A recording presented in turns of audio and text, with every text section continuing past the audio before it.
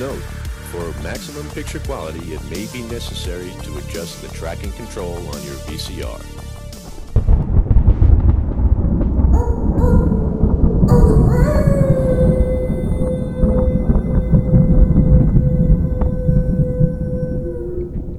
Imagine the scene. You're driving through central Wales, you're with your girl, and your longtime best friend is in the back seat.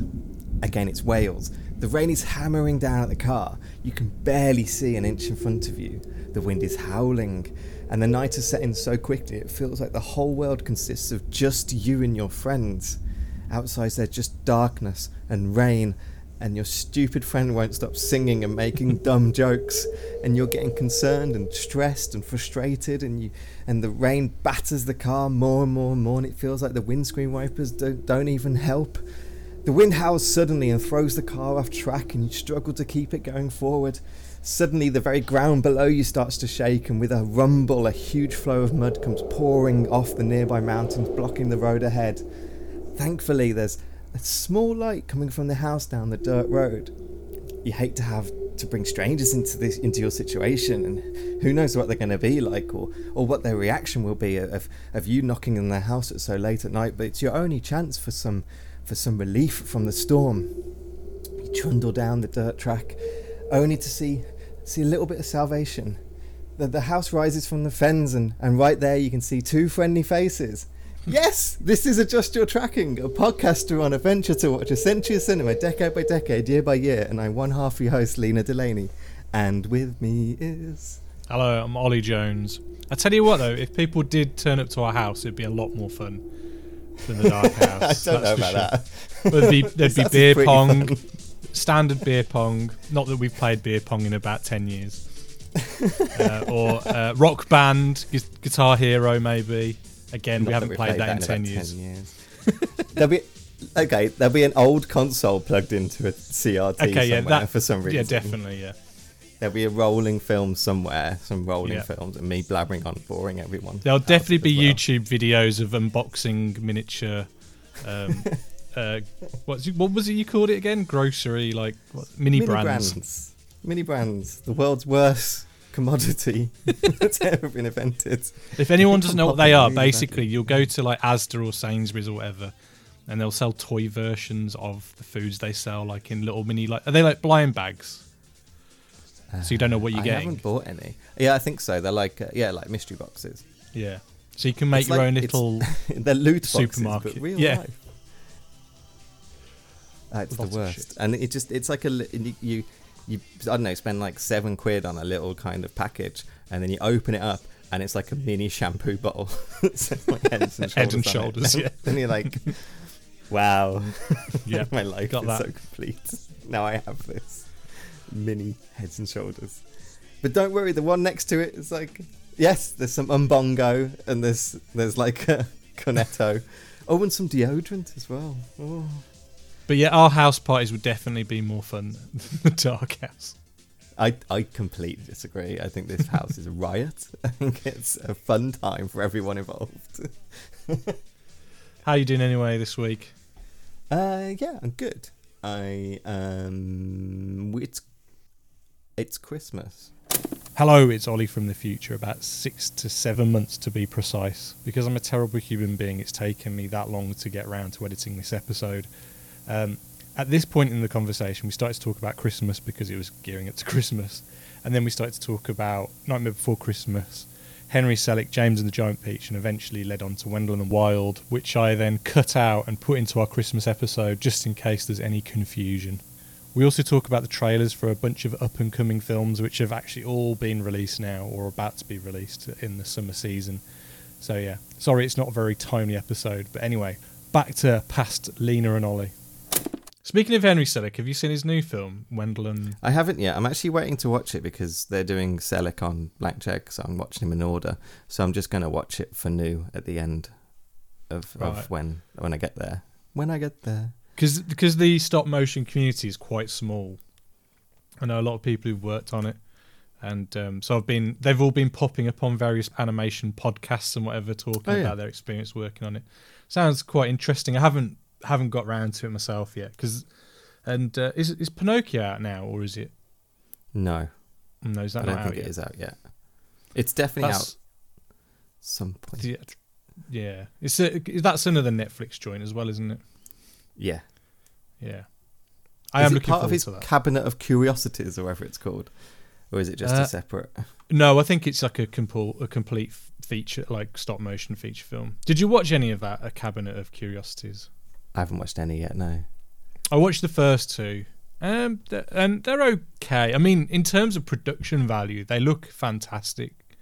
You know, they genuinely look like feature films. They don't look like a TV show, or Cool. they feel like they're only like 45 minutes long each, I think, but they do look very nice. But I think sometimes 45-minute things can sometimes feel a bit like they're a bit too long to feel like a short, and you want a bit more from it once it gets to the end. I don't know sometimes, Okay. but it does feel a bit like Tales from the Crypt, but a bit more Lovecraftian kind of version of that kind of thing. It's definitely something I'm kind of interested in watching, but I never get around to watching series. I just never do. Well, I want to watch. Always, I think like last thing I ever see. I want to watch the last episode because that's directed by, is it Panos? I've forgotten his surname, but it's the guy directed Mandy. So I'm looking forward to watching that one. But yeah. But have you been watching anything this week? Have I been watching anything?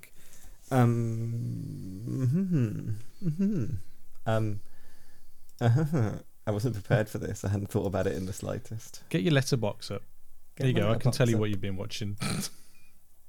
I've been watching stuff that's not too interesting to talk about. I'm trying to think if there's anything. You've watched National Treasure.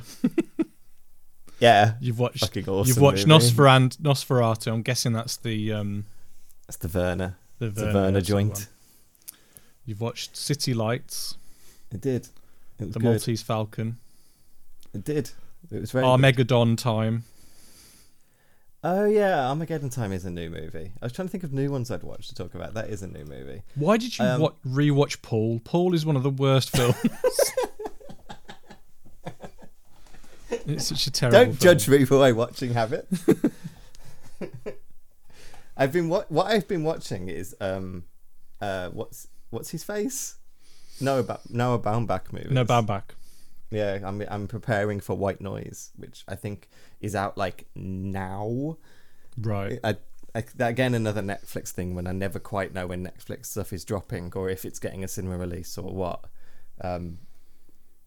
But that's what I was like. I've definitely got a few to watch that I've never seen before, so I'll catch up on it. And I loved Why We Were Young. That's one I'd never seen before. I never even actually heard anyone talk about it either. It's brilliant, and I love Ben Stiller in it. Ben Stiller's an odd egg. He's done some fantastic films, and he's done some absolute like garbage. Yeah, I agree. And like And he his doesn't seem to directorial, work. He barely seems to work now. The only person he seems to work with is Noah Baumbach, but he hasn't Well, done one of his movies in ages. didn't he direct that series that's on Apple, and it looks really good? And it's Severed. No, not is it Severance? Severed. Severance. Severance. That's really looks good. That is really good. I love it. Yeah, And he I did didn't know that show, I think. I'm pretty sure he did. Cool. He's definitely an interesting, weird guy. I do really like him. Yet, I think his kind of popularity kind of peaked at the time when I was really getting into movies. So like he just seemed like he was like everywhere, and he just seemed like he was like the biggest actor. I mean, he never ever was, but like my weird sheltered view, he felt like much bigger deal than I think he actually was. So. I think he was pretty big. I mean, he had all those night at the whatever museum movies. Yeah, and, I know. Yeah, and works with Adam Tropic Sandler and Thunder. like stuff like Dodgeball and things like that. It just seems to be like he was everywhere, and especially with Zoolander as well. It just seems like he was huge at one point, but but it's just not. It's like he's failed to ever make very interesting stuff. That's I remember I was actually really interested to see his Walter Mitty, but then I watched it and I was like, yeah. Although But he like- did direct The Cable Guy, and I absolutely adore The Cable Guy. But that's what I'm thinking. Yeah, Cable Buble. I wish he did a bit more stuff like that. But his stuff with I love Greenberg. That was and good. Yeah. I really liked the Meyerowitz stories. as well. And I really loved While We Were Young. I thought While We Were Young just hit all loads of different like themes and stuff that I really enjoy. And Adam Driver is wonderful in it, like absolutely wonderful. And I just really recommend While We Were Young. That was a really good watch. I'm surprised Ben Stiller hasn't worked with Wes Anderson since whatchamacallit, Royal Tenenbaums. Yeah, actually. I know. He didn't seem like he got into the club. Yeah, it's like Owen Wilson invited him in to play for like a film. For a film. Have you ever seen any of? Have you ever watched any of Noah Baumbach's, like, is it Kicking and Screaming, his very first film? Yeah, I watched Kicking and Screaming. How is it? If you scroll down my Letterboxd, you'll find out that I did a double bill of Kicking and Screaming and Kicking and Screaming. What? A double bill? A double bill of Kicking and Screaming, starring... Oh. I mean, made by Noah Baumbach. I forgot about that film. Will Ferrell. The football one. Yes. I forgot that film even existed. Which was the better of the two? Let's have a look. It was close. Noah Baumbach, you gave it 3.5, whereas Will Ferrell only got 2. I'm sorry, Will. I did kind of enjoy it, and actually I think maybe I could bump that 2 up after sitting with it for a while. Fair enough. But yeah, in terms of new movies, I watched Armageddon Time and thought it was a nice movie, but I wasn't really blown away by it. I really like James Gray. Like Lost City of Z is one of my it was a good one. Favorites. It's my favorite that year, by far. Oh, was it? 2016. I just think it's a stunning movie. It's an archaeology movie as well, which helps me love it. I love Ad Astra so much, and The Immigrant. I still need to is watch wonderful. So I was really looking forward to it, and it's just there's something missing from it that I can't really work out what it is. I don't really know I don't really know why I didn't connect with it as much as other people have been, but I did enjoy watching it. It just didn't really work for me. Though Anthony Hopkins is always fantastic, and Anne Hathaway is really good in it. She really disguises herself in the role, I think. But I'm actually a big fan of Anne Hathaway. I do like me it. Too. Me too. Like Yeah, I think she's one of those people that's unfairly kind of maligned, as far as I can tell. Yeah, I mean, you look at the. Obviously, it's me. I'm going to go to Batman, but in The Dark Knight, she was probably one of the best things about that film. Mm-hmm. You know what I mean? And I always look forward to seeing it. And what was the kaiju film, Colossal? Colossal. I thought she was really good in that film. I really enjoyed that film, actually. And I mean, although Rachel Getting Married for me is a top 3. Yeah, that's movie. a great film. So, and she's just absolutely wonderful in it. So yeah, I won't say anything against her. I think she's good. Agreed. What about you? I have not watched anything new. I think the only thing I've watched is I've watched a couple of episodes of Andor, the Star Wars show. So far I'm not really that impressed, but everybody is raving about this show, so maybe I need People love stick. It. Yeah. So maybe I need to stick with it a bit. I find it hard to get invested in a character that I know his or their outcome. Do you know what I mean? Like, I'm interested to see how is that shows Mr. Andor. Yeah, how it's gonna end, because we all know how it ends. I don't know. So I'm never a fan of prequel stuff, but whatever. I haven't watched it yet. I guess I'll watch it at some point. People seem to love it, so I guess I'll watch it at some point. But just it looks very good. I mean, I just don't care about Star Wars at all. Like, I watched Obi-Wan with gritted teeth. Like, I thought you liked Obi-Wan. I really like watching Ewan do Obi-Wan. Yeah, same. Like that. I like that so much that I enjoyed watching it.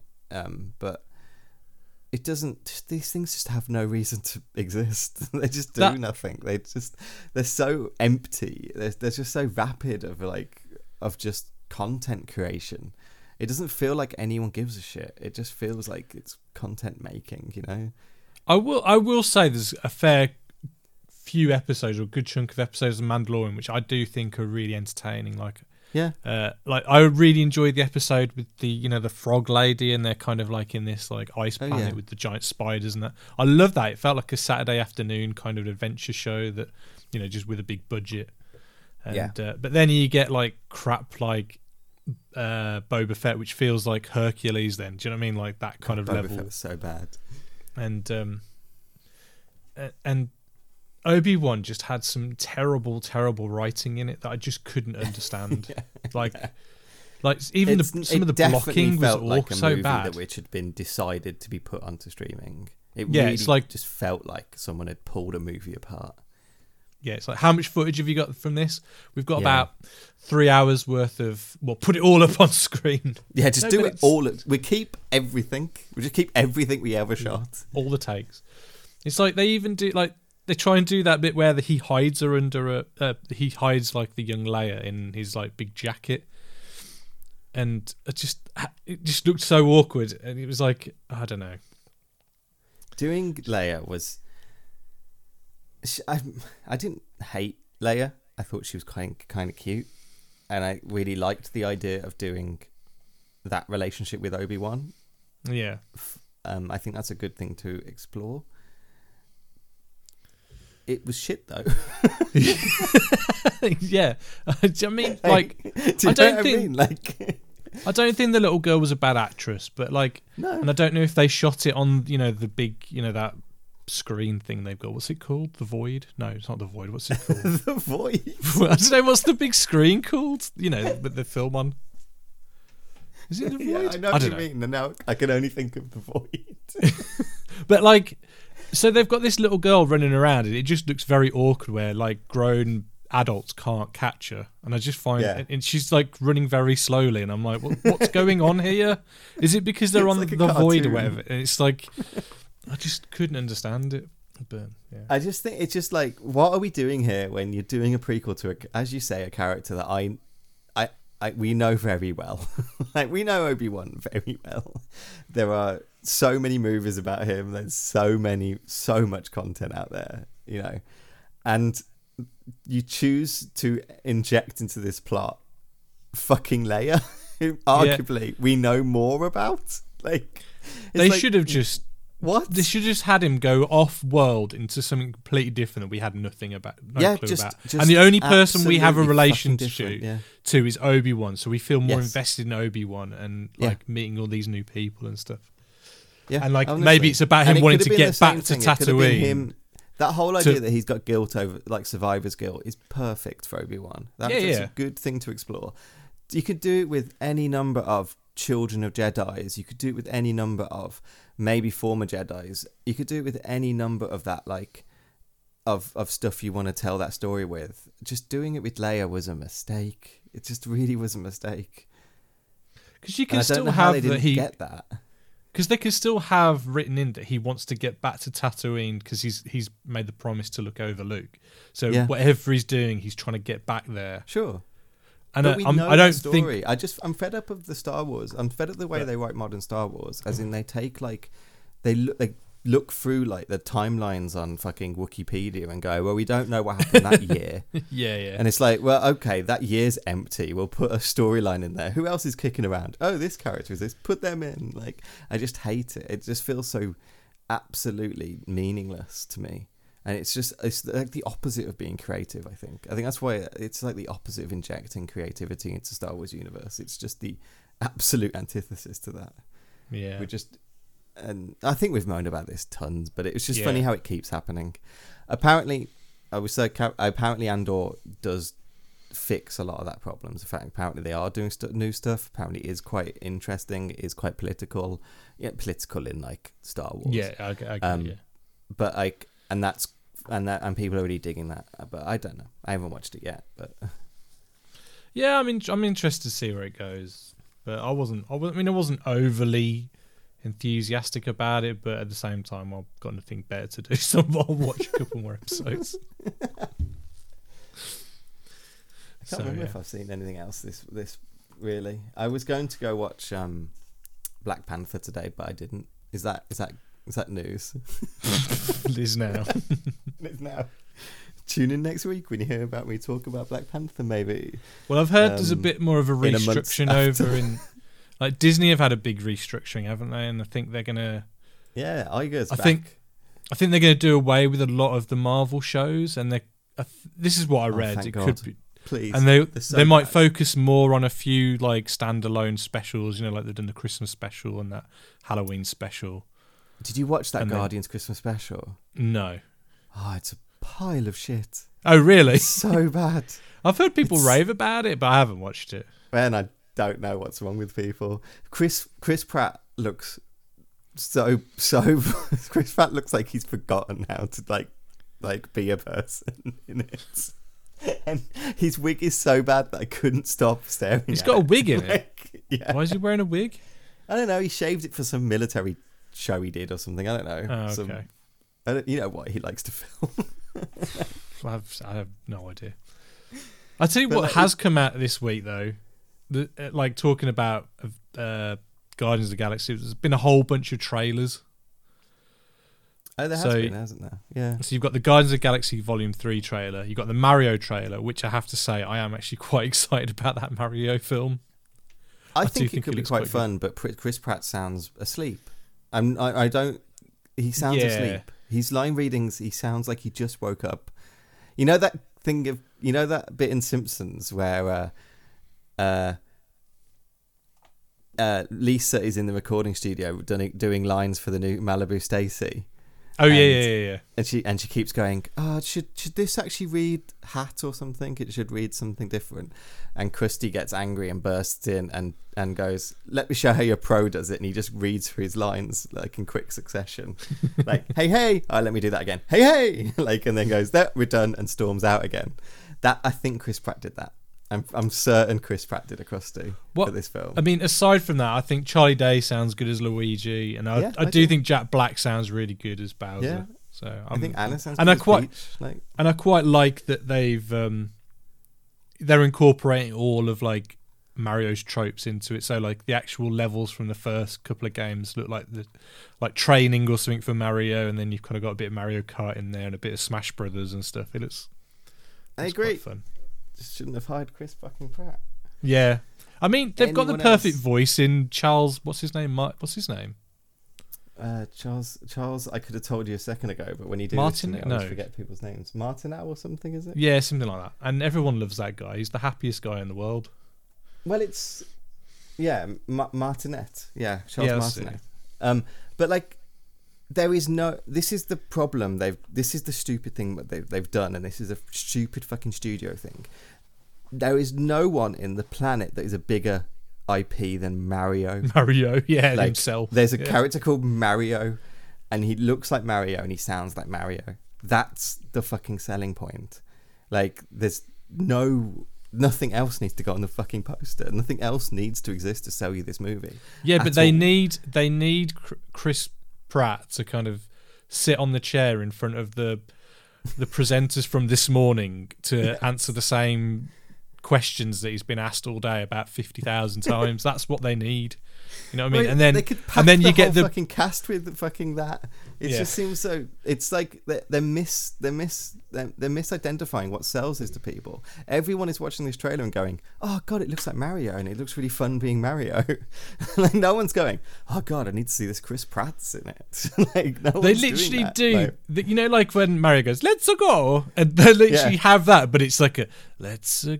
Let's so go. no, what's this? What yeah, is and this? instead of like woohoo, it's like wahoo. It's like, Yes. God, okay, Chris. Like, there's a whole thing Maybe- online maybe of this people is the saying that they're going story. to watch the French dub because the French voice actor's really going for it. I wonder if the French voice actor is the guy that like dubs all of Chris Pratt's films. So maybe honestly, like maybe it's the guy who does Mario in French. I don't know. Maybe. Like, maybe it's just silly. It's silly when they don't need to do this. They're wasting their fucking money, and I bet I don't know how much they've lent on their CGI artists and their animators on this for the money that they're paying Chris Pratt. Like, just right. put your money in the proper fucking place. You're not selling more tickets because of Chris Pratt. Guarantee that. No, like Yeah. you're selling tickets because Mario's on the front cover and he's got a hat with M on it and a big mustache. Like that's it. What are the trailers? It's not came even the out? same as Sonic. Like so. Yeah. Anyway, totally. I can't believe you got me ranting about Mario. That's another rant time. What did you watch the Indiana Jones and the Dial of the something or other trailer? And the Dial H for Hero. Yeah. Yeah. What's it called? know. The Dial? What's it called? The Dial of Dial- Destiny. Dial of Destiny. Yeah, I mean, I got little chills. I like Indiana Jones. He's got a hat and I like the theme. Yeah, what is it though with trailers taking the theme tune and like slowing it down? It's like we all know the fucking theme song. Like just fucking play the theme song. I don't know. I reserve judgment. I don't know. I hope it's like, really fun. I like because the trailer's on YouTube. I wish don't know Short if Round it's- was in it. Yeah, why isn't Short Round? He might be. You never know. The trailer though is on YouTube, and YouTube has like the worst compression ever. Oh, yeah. So if you watch anything with snow or like confetti on YouTube, it just goes all to shit and just goes all blocky. And there's this it looks like an entire scene that's set during like a parade, and there's just confetti going everywhere. So if you watch that on YouTube, all it is just pixelated noise everywhere. And it's like, what am I watching? I don't even know. But Yeah, I don't know. Indiana Jones is a weird one. I hope it's okay. I hope it's okay, I guess. Like, I mean, like for me, Phoebe Waller, so. Raiders is in my top 20 or maybe even top 10 films of Yeah. all time. I absolutely Same. adore Raiders. The others two I like. Yeah. They're okay. Apparently there's a fourth one. Not too sure. I haven't watched it. I have watched it. The first half of the fourth one is good. The second half of the fourth one is a completely different movie. It drags the whole rating down. Well, of like, that fucking movie. When they're driving around in the sidecar and stuff, like I'm not a Shia LaBeouf hater. Like, I mean, I'm in terms of him as a performer, I'm not a big fan of him as a person. But like he's done some good performances. Like Peanut Butter Falcon was really good, and Honey Boy I thought he was quite good in that.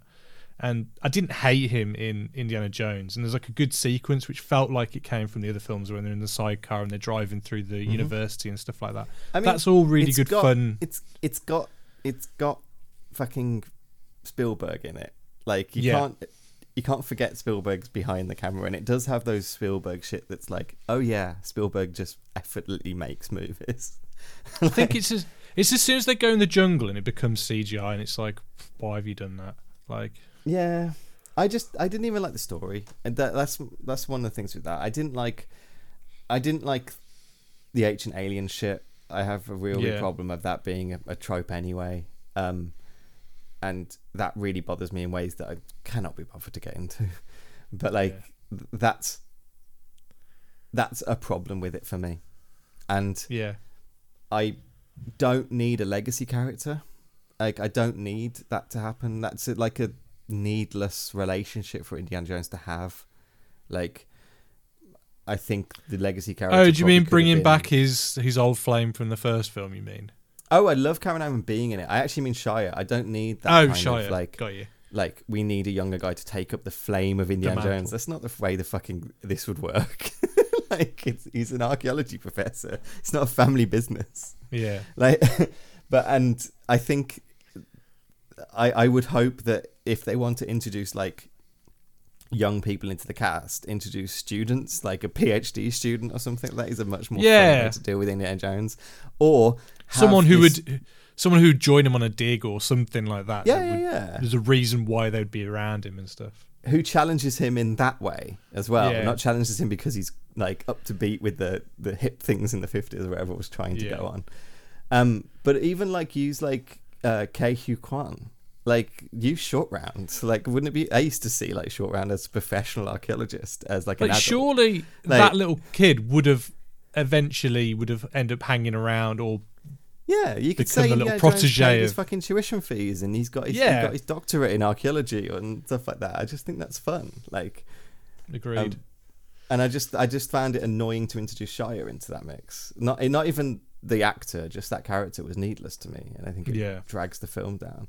And to be honest, if I want to watch an Indiana Jones film, I've got like the first three to watch, I know Doom's a bit crap, but I've got the first three to watch. If I want to watch like roller coaster Spielberg action, I've got Tintin to watch. Like it doesn't really fill a good kind of slot in like when you want to put a movie on. I think it's a weirdly a movie that doesn't exist for me because it doesn't really fill any niche or fill any kind of desire, I think.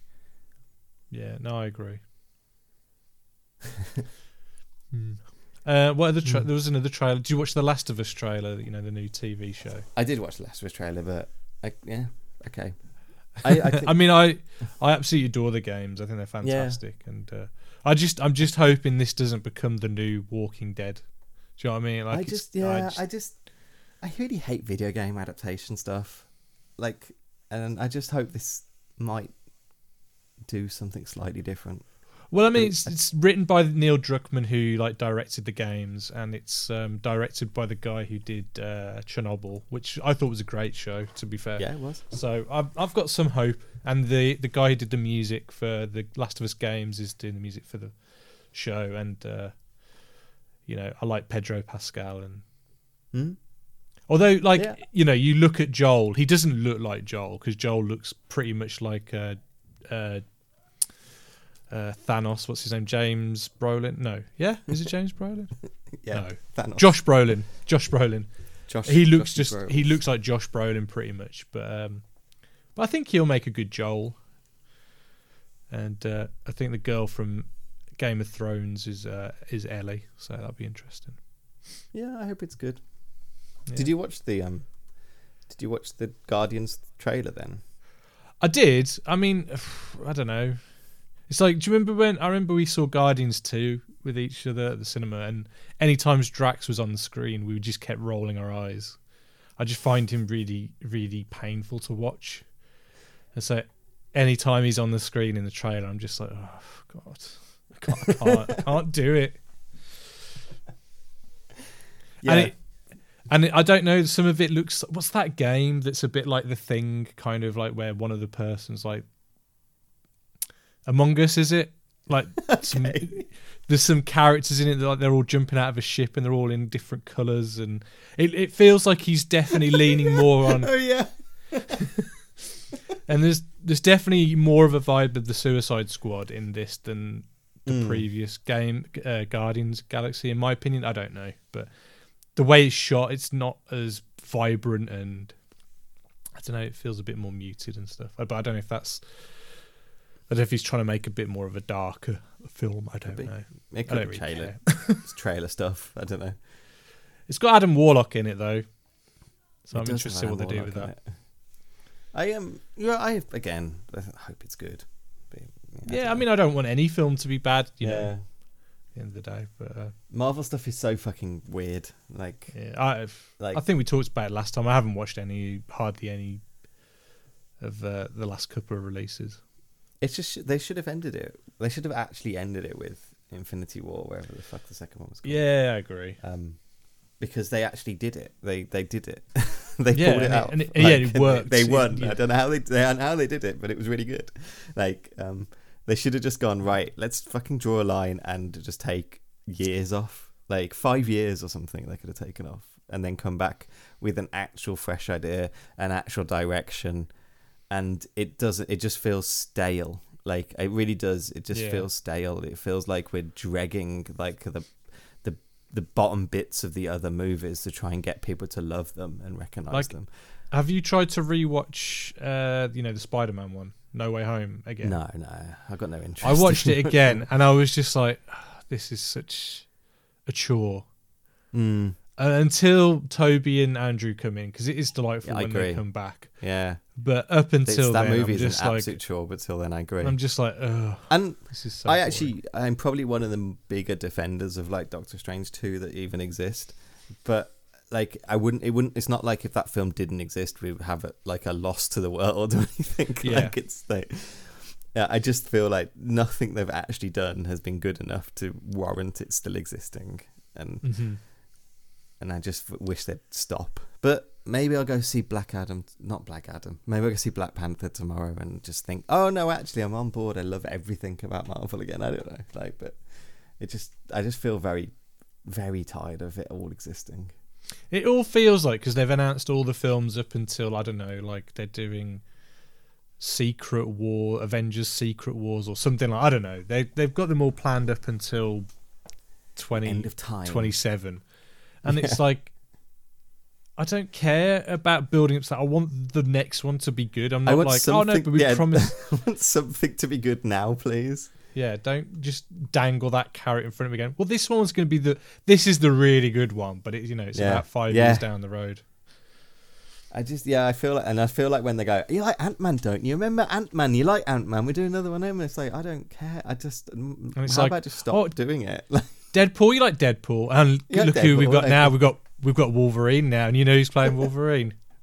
It's Hugh Jackman. Hugh Jackman, you like Hugh Jackman, don't you? Like, no, I guess. So once, I don't know. Like, I'm guessing like they're not going to go full throttle on the mutants, because if they've got Hugh Jackman back for this, they're going to use him for Secret Wars or whatever, aren't they?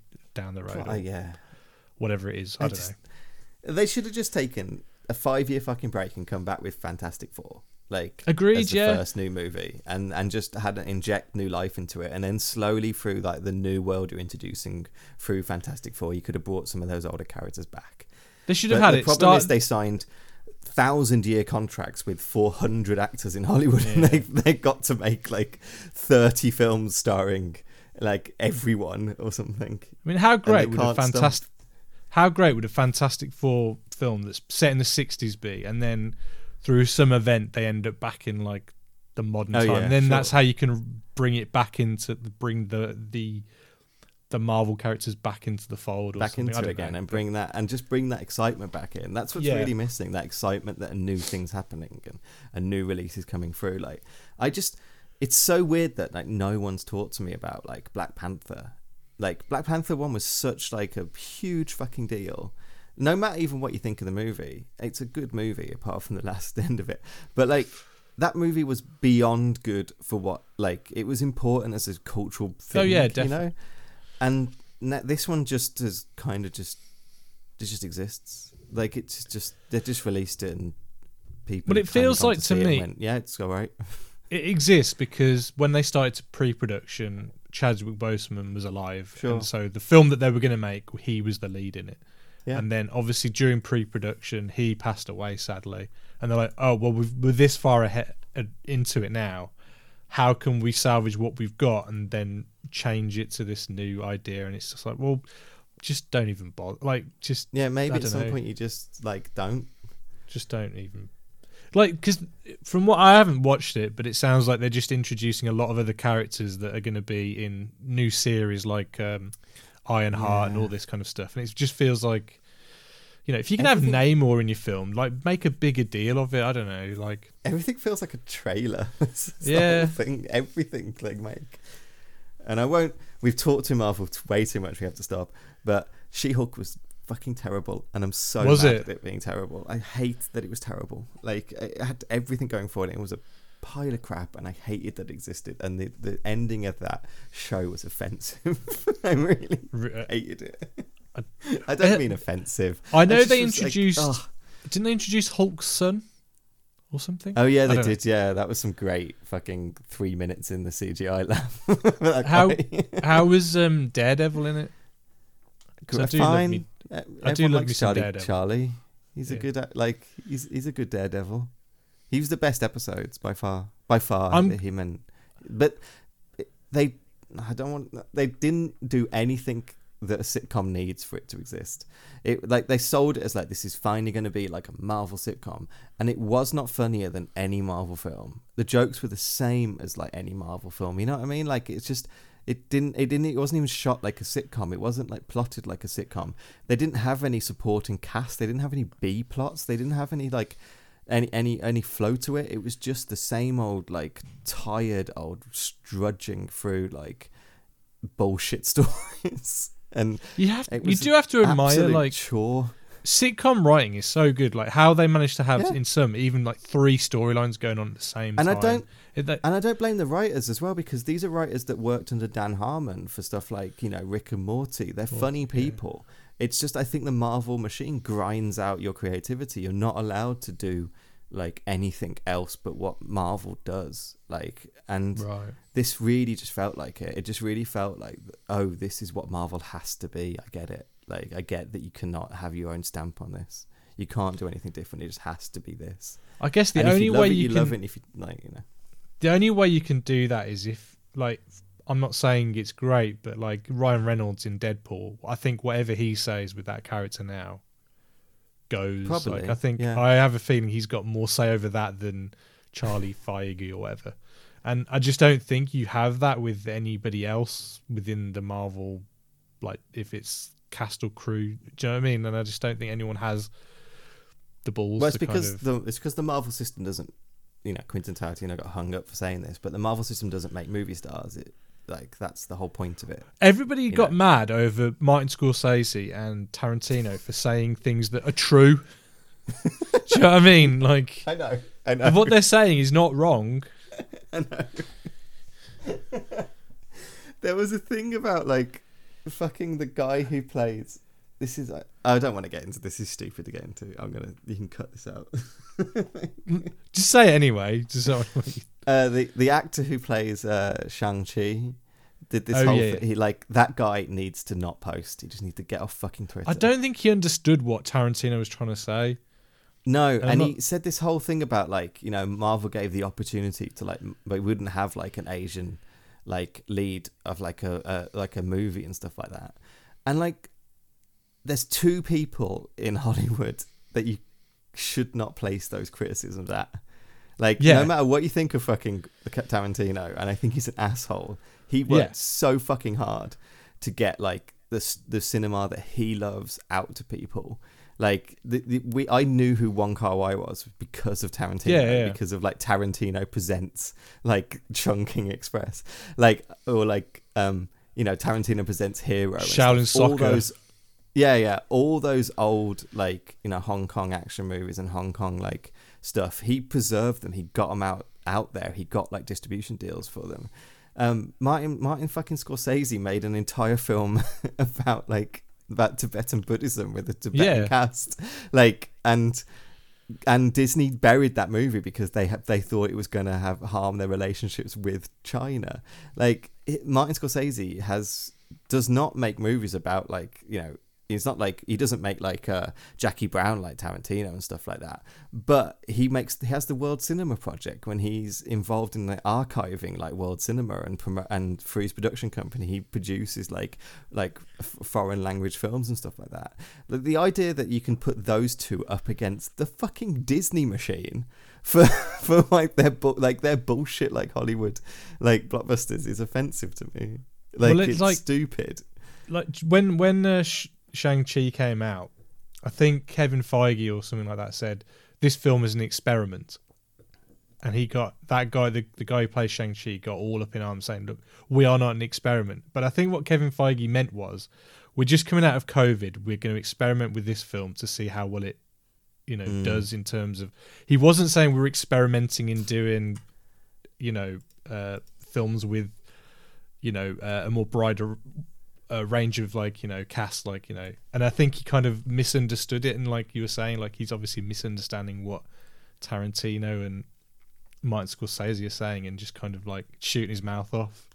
And it's Yeah, I not think necessarily- Simu just needs to stop posting. He's got all that bullshit about those weird posts about paedophilia and homosexuality as well. What? What's that? Reddit account and stuff like that. I don't know. It's just, ugh. the things that he said. Yeah, like there's something like an old Reddit account or something, and he's got all these like quotes and posts about like linking the two and things like that. Oh, okay. Just get off the internet, dude. All right, so we've talked about Marvel, you know, for far too long. What are we actually? Yeah. What have we come together today to talk about? Right, we've come to talk about an old friend of ours, actually. Mr. Well, several of Mr. our old friends, in fairness. Honestly, yeah, they're all back. Yeah, this is quite stacked. They're stacked. We're talking about James Whale's gothic horror film, The Old Dark House from 1932.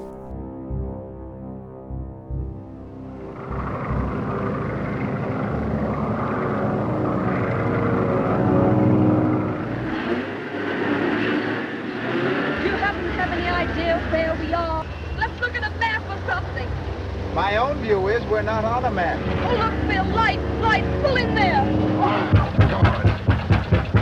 Knock again, louder. I should have thought that was loud enough to wake the dead. Come on then, Morgan. Let them in. I'm sorry to barge in on you like this, but needs must when the devil drives. You will have to stay here. The misfortune is yours. He's alive! He's alive, I tell you. You're afraid, aren't you? You don't seem to understand. We may be cut off. But this is absurd. Did you hear that? What is it? Listen, there's a madman upstairs. Morgan's let him out and he's dangerous. We've got to do something. He just wants to destroy, to kill.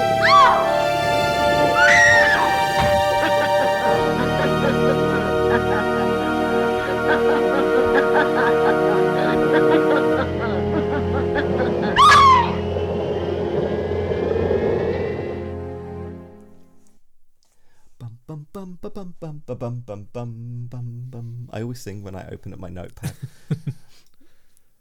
Right, so The Old Dark House is about something. Let me do that again. It's a comedy horror. It is a comedy horror. Well, pre-code. Right, so the old Dark House is involves these three travellers, Pendrell, Margaret, and Philip, who get caught in a storm and they take some shelter in a nearby old house, which has a group of like creepy weirdos who live there. And there's a mystery in the house as well, an unseen element to the house of the characters of the house that has this weird underpinning of threat throughout the whole movie. Yeah, that's the movie. Pretty much, yeah. I'd say that sums it up. It's an odd little film, and I think like we covered James Whale in extensive detail. Yeah, the beginning of the 30s.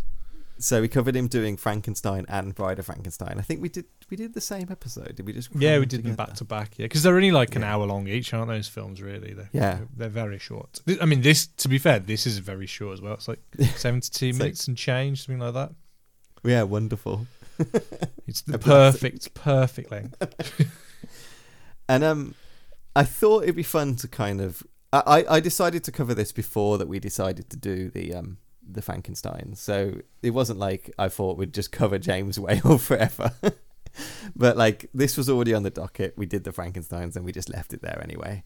And it's interesting because it's his only Universal horror film that isn't a Universal monster film. So obviously he does Frankenstein, he does this, then he does Invisible Man, and then after that he does Bride of Frankenstein. So he makes a bit of a corpus of doing horror films for Universal in the early 30s. That's not his only films at the time. Like every single director at this point, they're making films fucking constantly. So I think there's also another film that comes out this year as well, that's more of a romance. The Impatient Maiden, that's the one I was thinking of. So that comes out this year as well. But I thought this became a bit of a cult classic, I think it's best to say. It wasn't well received at its time. It did get some better play in England than America, but America didn't really seem to like it. It like properly declined, didn't it? And it got cancelled. Yeah. It was meant to have a 4-week run, and then it kind of like after 2 weeks they just like they pulled it. It already disappeared. Yeah. And I think it pretty much became like a lost film, and it had got rediscovered in the 60s. And that's what I think is really what I was kind of thinking. Be kind of fun to cover it because this kind of exists as a bit of a lost film that then became a bit of a cult classic. Really, what basically happened is in Universal just let the rights go because this is an adaptation. It's an adaptation of a J.B. Priestley book. Do you know J.B. Priestley? You know what he's famous for, the writer? No, enlighten me. I don't know if you've done it at school. I feel like it's a book everyone does at school, or a play everyone does at school. An Inspector Calls. Oh yeah. No, we've done Inspector Calls. Yeah. I didn't. To be fair, like I worked it out the other day. It's been 20 years since I did my A levels, so we don't need this So like, You can cut that out. it's Christ. been a long time. Pressing fucking start. You could just say no. No. But yeah, we did do Inspector Calls at school, yeah. Yeah, so I think that's his big book. Very famous British writer. Maybe not so famous these days, but at least at his time he was a very famous writer. And so he wrote a book called Benighted, which this is a really straight adaptation of, though I cannot fucking imagine what this book is. Like, because everyone describes this book as like a story of post First World War disillusionment and like class troubles, and I'm like, which I don't really get from the interesting. film much, really. I think it's there, but we'll get to it. There's a little bit, like, especially during like there's a scene where they're all talking around by the fire and stuff. But, yeah, there's stuff, but we'll get to it when we get into the plot. Yeah. So I don't forget that I'm meant to be talking about it being a lost story. So yeah, they let the rights to the story drop in the 50s. So that means that Hammer Films, they do their own production in 63. Which reminds me, I think I need to change my artwork for the episode, because I used the poster from the 63 one thinking it was this version. So I've got to create some new artwork. But to be fair though, looking at the poster at least on Wikipedia, this poster's pretty cool though. It's awesome. It's got the giant head of like, is it Gloria Stewart, I think? Yeah, and then a looming little over Boris it. Karloff at the bottom. Who is it? Karloff at the bottom. Yeah. Who weirdly gets top billing in this film. He was huge. I know, and literally huge, but like... Anyway, we're getting off track. Let me just finish this thing about it being missing. The Hammer film actually was really a little bit popular, but it leads to this starting people talking about this 30s film as being like, it's a lost classic. Have you seen this? It's actually really good. It like whispers. It was made by the same guy who made Frankenstein, and it's really kind of weird and different. But it just didn't exist. It wasn't out there for anyone to see. You know, it's weird. It's weird thinking about that when we talk about old films, that you just couldn't find them. There was no output. If it didn't exist, you couldn't find it. So somewhere there started being kind of a push to get this actually kind of to get it saved.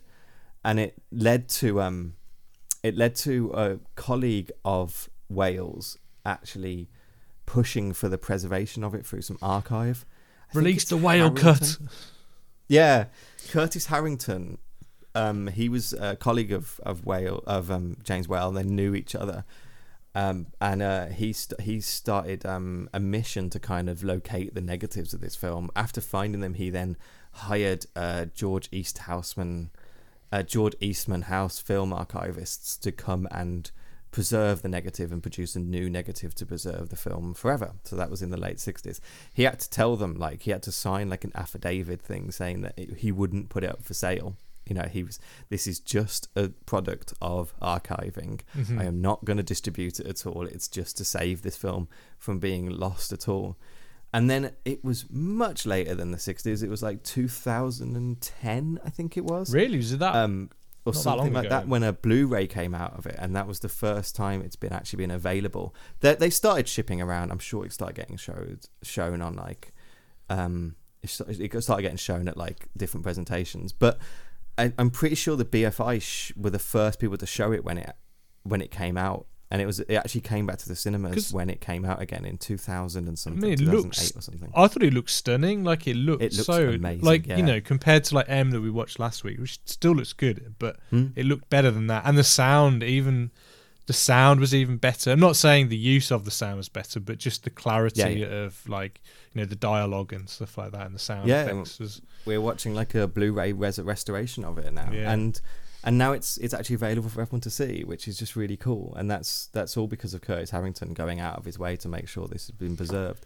So this became a film that we were really like, it became rumoured this is the lost kind of classic of James Whale and stuff, who has, again, in his own right, started being reevaluated by kind of critics and reevaluated by the kind of film community into like actually looking at him as an auteur in an era where auteur wasn't a thing. I guess it was easy to look at a director who did some of the, you know, the Universal monster films and like probably going back to like we're talking about Marvel films and just thinking, you know, just a bit of, you know, they just do whatever schlocks around at the time when not really realizing, you know, how well made they actually were. Yeah, you know, absolutely. Because I think once there's so many sequels to these things, it waters them down and it makes you think less of the originals. Maybe do you know what I mean? So maybe people just, you know, look down upon those kind of filmmakers eventually. And I think it's no, go on. Sorry. Yeah, without realizing that they actually did do good work, and you're just remembering the more recent ones which were crap compared to how it started when it was good. I don't know. I think that's true, and in a lot of ways, I think this represents. We talked about this with Bride of Frankenstein. Bride of Frankenstein is incredibly a James Whale movie. Like, it's his own story. He brings his own like queerness into that movie, into the whole story. It's a story about himself. It just happens to have this character called Frankenstein into it. It happens to be a sequel to one of the most famous characters that's ever been written. Like, but it is a personal movie, and I think and a bride that appears for literally 2 minutes for 2 seconds. But I think what the Old Dark House represents is literally his first steps for doing that. I think what I see in this movie is him taking those first steps in putting himself and putting his views and beliefs in his world into a movie, into this kind of world, as you say, of just taking up these producer-led movies at the time, these Carl Laemmle pictures at the time, and finding a way to adjust that and mold that into being a personal story for himself. And I think the Old House, my reading of this movie is he's taking those first steps to kind of shift a movie into being more personal, to do exactly what you're saying, to kind of beat that idea that I'm just a director for hire, I'm just picking up these pictures, you know, these horror pictures and stuff. Because I think he actually he asked Universal to get the rights for the book. Yes. I think so. He was definitely very keen on the source material to begin with. I mean, you're talking about this. When we like the Blank Check podcast, you're talking about he just made Frankenstein. He could have demanded anything, you know. And what he does this year is like The Impatient Maiden, which is an interesting, weird kind of like romantic comedy, which is worth watching if you can actually find it. And The Old Dark House. Those are his 2 immediate follow-ups. These are him doing what he wants to do this year, which you don't always get with Golden Age directors, I think, is them being able just to do whatever the hell they wanted to do for a little bit. Before he then does The Invisible Man, you know, he goes back into doing those movies for Universal again. So I think do you think he does those because these at the time didn't work for whatever reason? Flopped. It was a classic, so like he was like, well, I've got to go back to what I know works. Yeah. Or I know that I can.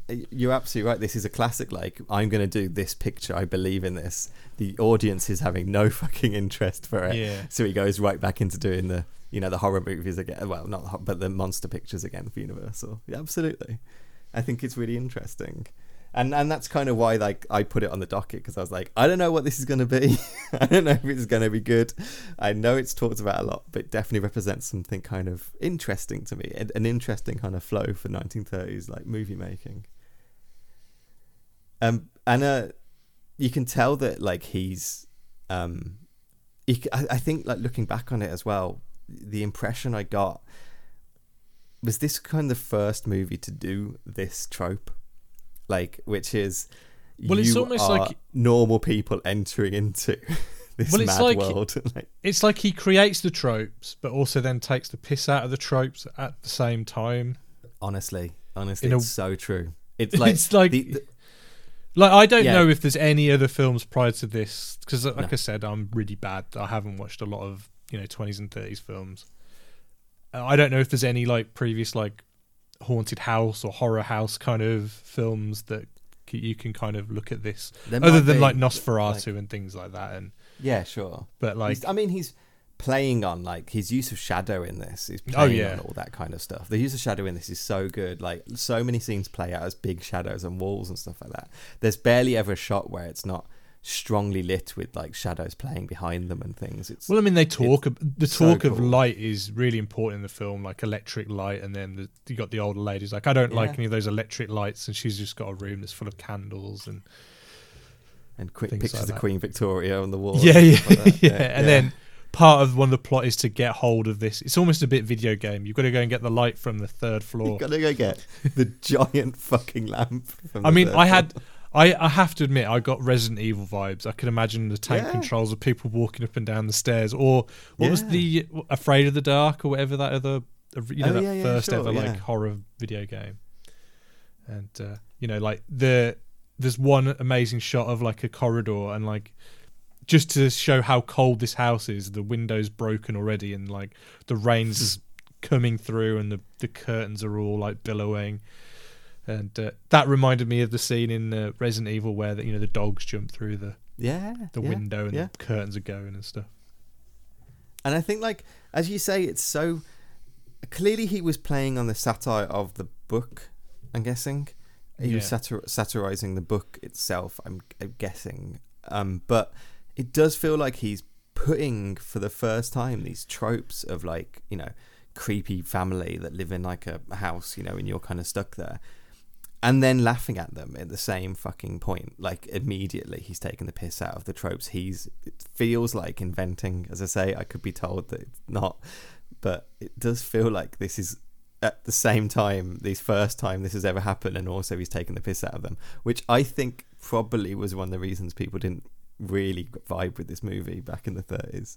Because it's too like knowledgeable. It's too knowing of what's going on. It makes you wonder. Think about like Chainsaw Massacre, Rocky That's Horror. what I was just about to say. Like, Chainsaw Massacre, like, the family in that house and stuff. And X as well from a couple of years ago.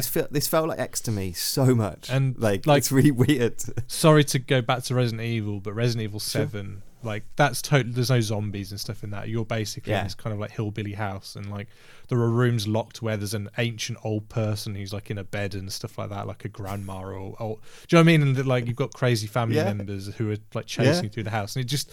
I wonder if they'd seen this film or what, or if it's I don't know. I feel like, I wonder how many people have seen it, but I wonder more it's just somehow this bled into like... So many of the films and stories. Yeah, it bled into so much different stuff. And I think X especially, but I was thinking even of Bodies that came out this year, which I really loved. It's the same thing of you being trapped in like that single house location with weird shit going on. Obviously this is the 30s. And but so it's not like it's not Chainsaw Massacre. I even got Evil Dead 2 in it. I even had an Evil Dead 2 vibe. So you have the 3 that enter originally, and then you get the other 2 that enter later on. I was like, is that like Bobby Joe and the other guy? Like he's just the English version of that, like the Earbagum kind of guy, but like instead of like Yeah, we should say, as you were saying, welcome back to the podcast. That was this is Charles Lawton's first screen role. Is that actually his first one? Yep, his first screen role was this movie. Because as you kind of said, this was like James Wales could have done whatever he wanted with this film. So one thing he does is he pulls the cast out himself.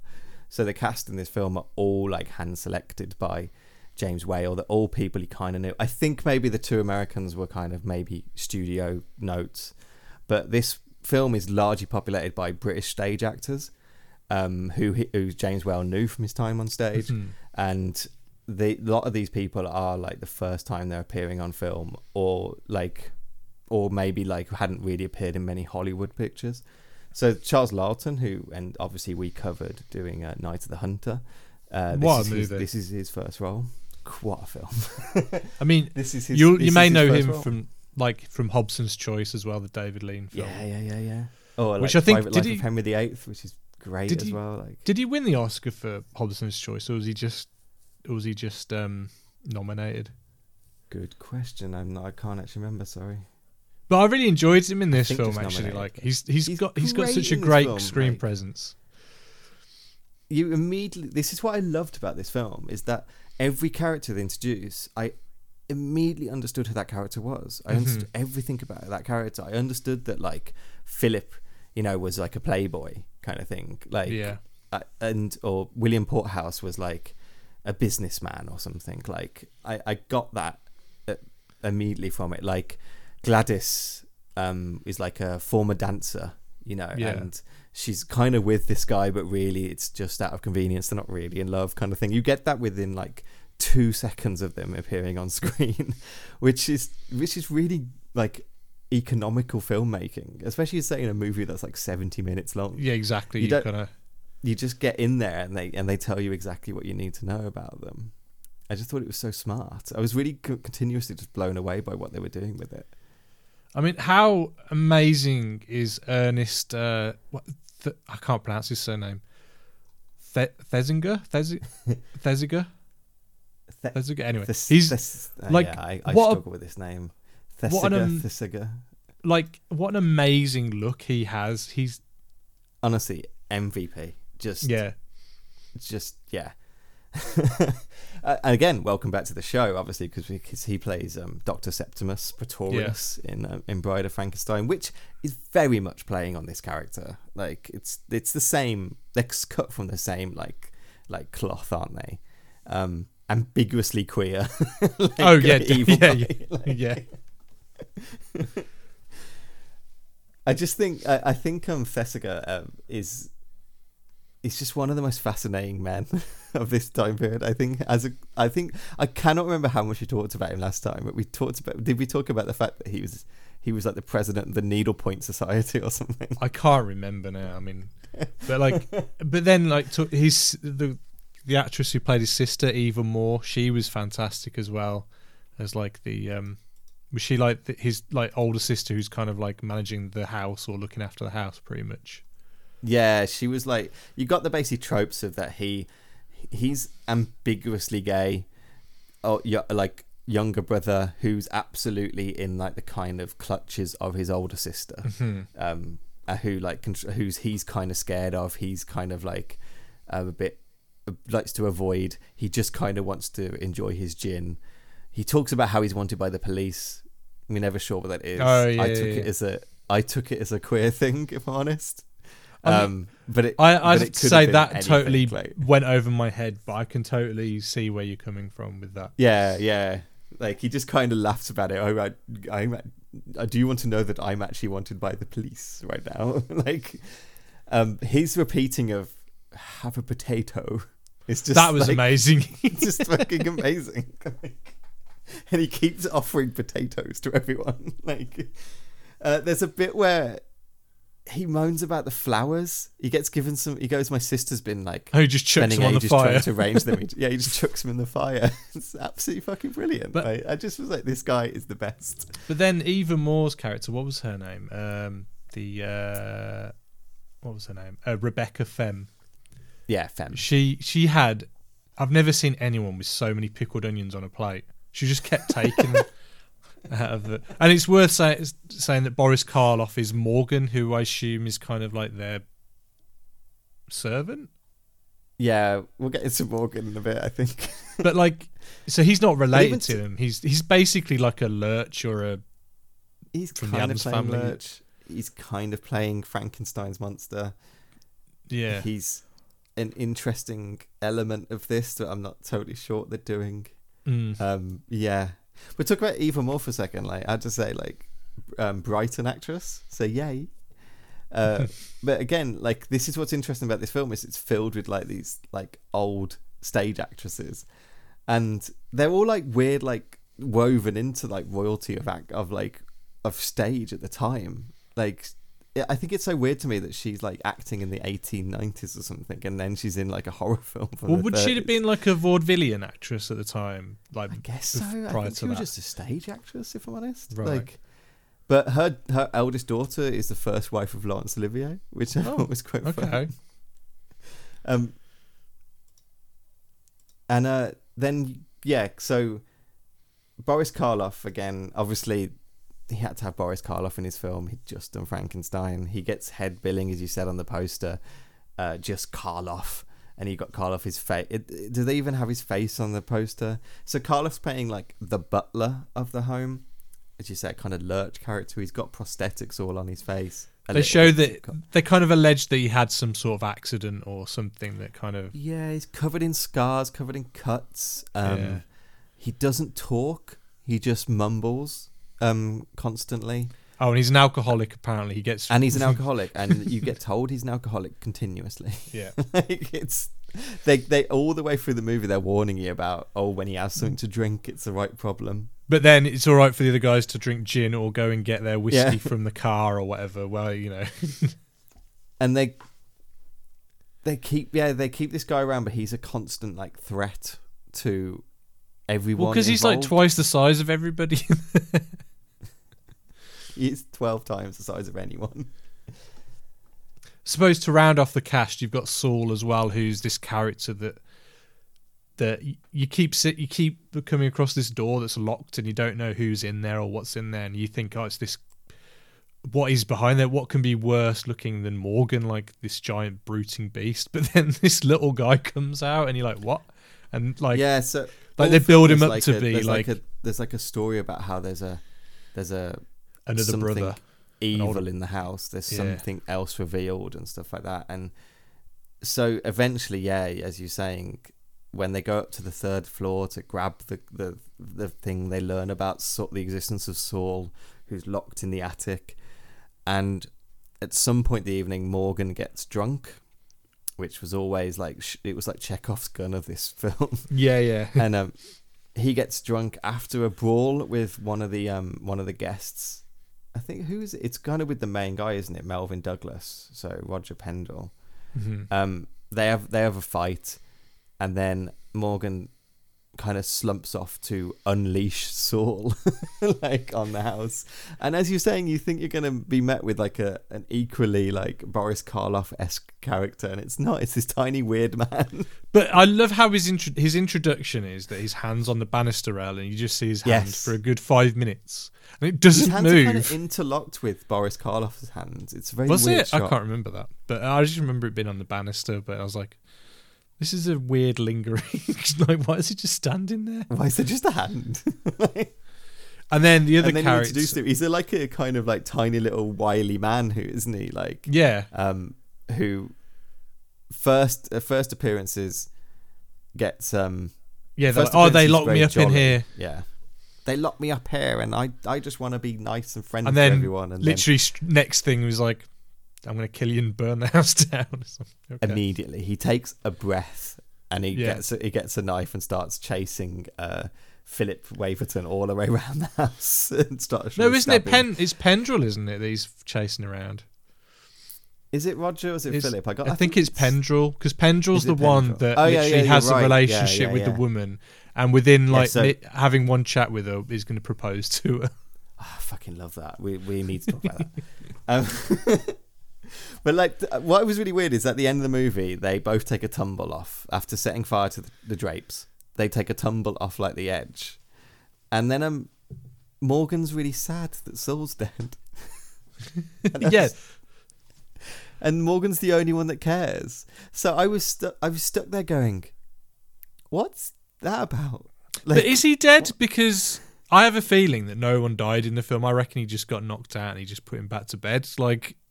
Maybe because Pendrell didn't die. Pendrell was fine. He just had it's alive. They put some vinegar and brown paper on his head at the end, pretty much. And then there's another character. So weird how like Morgan really cared for him, and I'm like, what's that connection there? It was like Frankenstein and the blind man. Yeah. In Bride of Frankenstein, it was the same kind of connection, which obviously James Whale would do in like 3 years after this. But it was like it was the proto that relationship.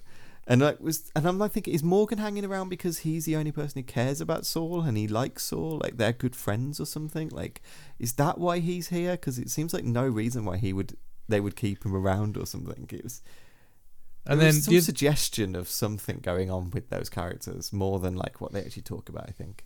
And then the final character is the actual father of the Femme family, who is actually played by an actress, so it's credited Dudgeon. as John Dudgeon, but actually it was played actually it was Elspeth Dudgeon. Elspeth Dudgeon, yeah. I'm sure I know what that name is. But I thought the makeup was fantastic on her. Good. It was so good. Yeah, so you have like this. Early in the film, they introduce the idea that a 102-year-old kind of like patriarch patriarch of the family is still in the house, locked on the third floor, And when they go up to get the lamp, they hear these kind of weird whinings and screamings going on or something. I thought it sounded like a child, but I don't know. But when they enter this grand room of one of the houses, got this is a huge oak carven room, and at the end of it, you've got this like 4-poster bed with this old wizened creature in it. Who I spent the whole time going, that's a woman. Yeah. But is it not meant to be the father? Or was it meant? And I was like, yeah, but they put a beard on her, so that's interesting. But apparently, the reason she was cast, and I got the quote somewhere, so I don't know if I might have to scroll through and find it. Is it so they had someone skinnier or like a bit? I don't know. No, according to James Whale, it's because she's the oldest actor he knew. Oh, okay. I didn't know if it was something from coming from theatre, and obviously, you've kind of got tradition with like, Shakespeare of having males playing female characters, or like, Peter Pan, like females playing Peter Pan and stuff. I didn't know if it was something to do with that, or. I mean, possibly.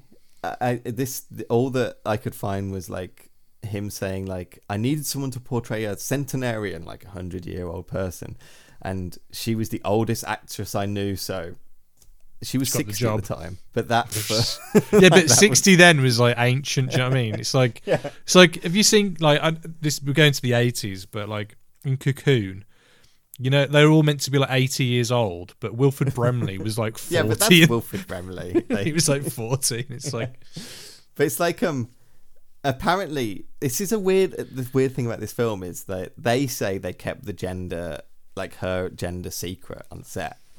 Really? So that's why she was credited as John in the set. But I'm like, no one would have looked at this person and gone, it was like, that's like. What was the show? Was it Midnight Mass, where you were looking at all the old people and you're thinking, and going, no, that's a young person with old people makeup on. I'm pretty sure. What are you trying to pull here? But yeah, like despite she had a huge career in stage. Like by the time she was 60, she was doing this. So she'd been acting for years in England on the stage. This was one of her first credited movie appearances. I think it might have been. Like, I'm not sure. It might have been a second credited appearance, even though she was credited under John. And this ignites a huge like later career for her. She's in tons of movies all the way up to the 50s, because of like her appearance in this, which for a 60-year-old actress in the 30s is really awesome. And she ends up doing like The Foreign Correspondent, Pride and Prejudice, like Canterville Ghost, Secret Garden, like all these kind of like movies you've heard of. And she does a number of James Whale, like she's in Bride of Frankenstein, but she does like the Showboat that he makes as well and things. So they clearly liked and worked with each other. And I thought she was great in this movie. And what a great reveal for her in that bed with her weird falsetto voice kind of lingering out of this odd maked up body in the bed. Like, it just adds to the odd nature of this family. Do you know what I mean? That they just stumbled upon, and nothing really quite makes sense in this. What's going on in this house? Yeah, especially because you've been warned. Like the whole time you've got Rebecca warning people of the evil, like old matriarch upstairs, and you meet him and he's quite a like nice, jolly, old, like affable man who's just like a bit kind of old and tired and knows his family are like lunatics. He's not like evil in any way, shape or form. He's kind of just like, well, his line is like, this is an unlucky house. 2 of my children died when they were 20. And then other things happened. Madness came. Like that's his big like little speech he does. And I just thought that was such a good like reveal for what the hell was going on with this movie at any point. So should we go through it a little bit? Yeah, totally. I think actually, before we do I think what's also really interesting about this, and it's the first film I think we can really talk about it, is that this is definitely a pre-code movie. Like, oh yeah, no, you're 100%. And you can tell it's a pre-code movie, especially because the relationship between you got the names earlier, and I'm going to forget them again.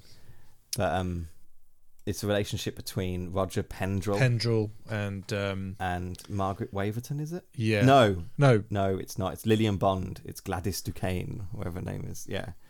So, But not only that, you've kind of got the one woman getting changed as well, and she's kind of like in her skimpies. In her skimpies. Yeah. I got a story about that, actually. We need to talk about it. Okay.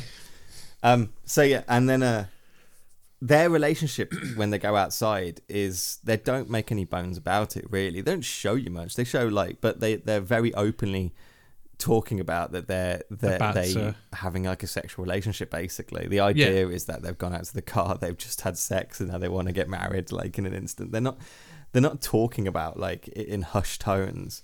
They're not like kind of muting. Well, they pretty much go, do we have to go back to the house right now? Yeah, exactly. Like, yeah. He's like, well, I'd like to stay in the car with you for quite some more time. And blah, blah, blah. I'd like to do a bit more in the car with you, maybe, lady. I was picturing then the scene from the Titanic then with the hand. But to be fair, though, I don't think this car has any windows on the side, because when they're driving at the beginning, they're just getting pelted with rain. Like, it has a windscreen and that's it, isn't it? I mean, I don't understand how old cars work. Do you not have any windows at the side? I don't know. Is it just the back and the front?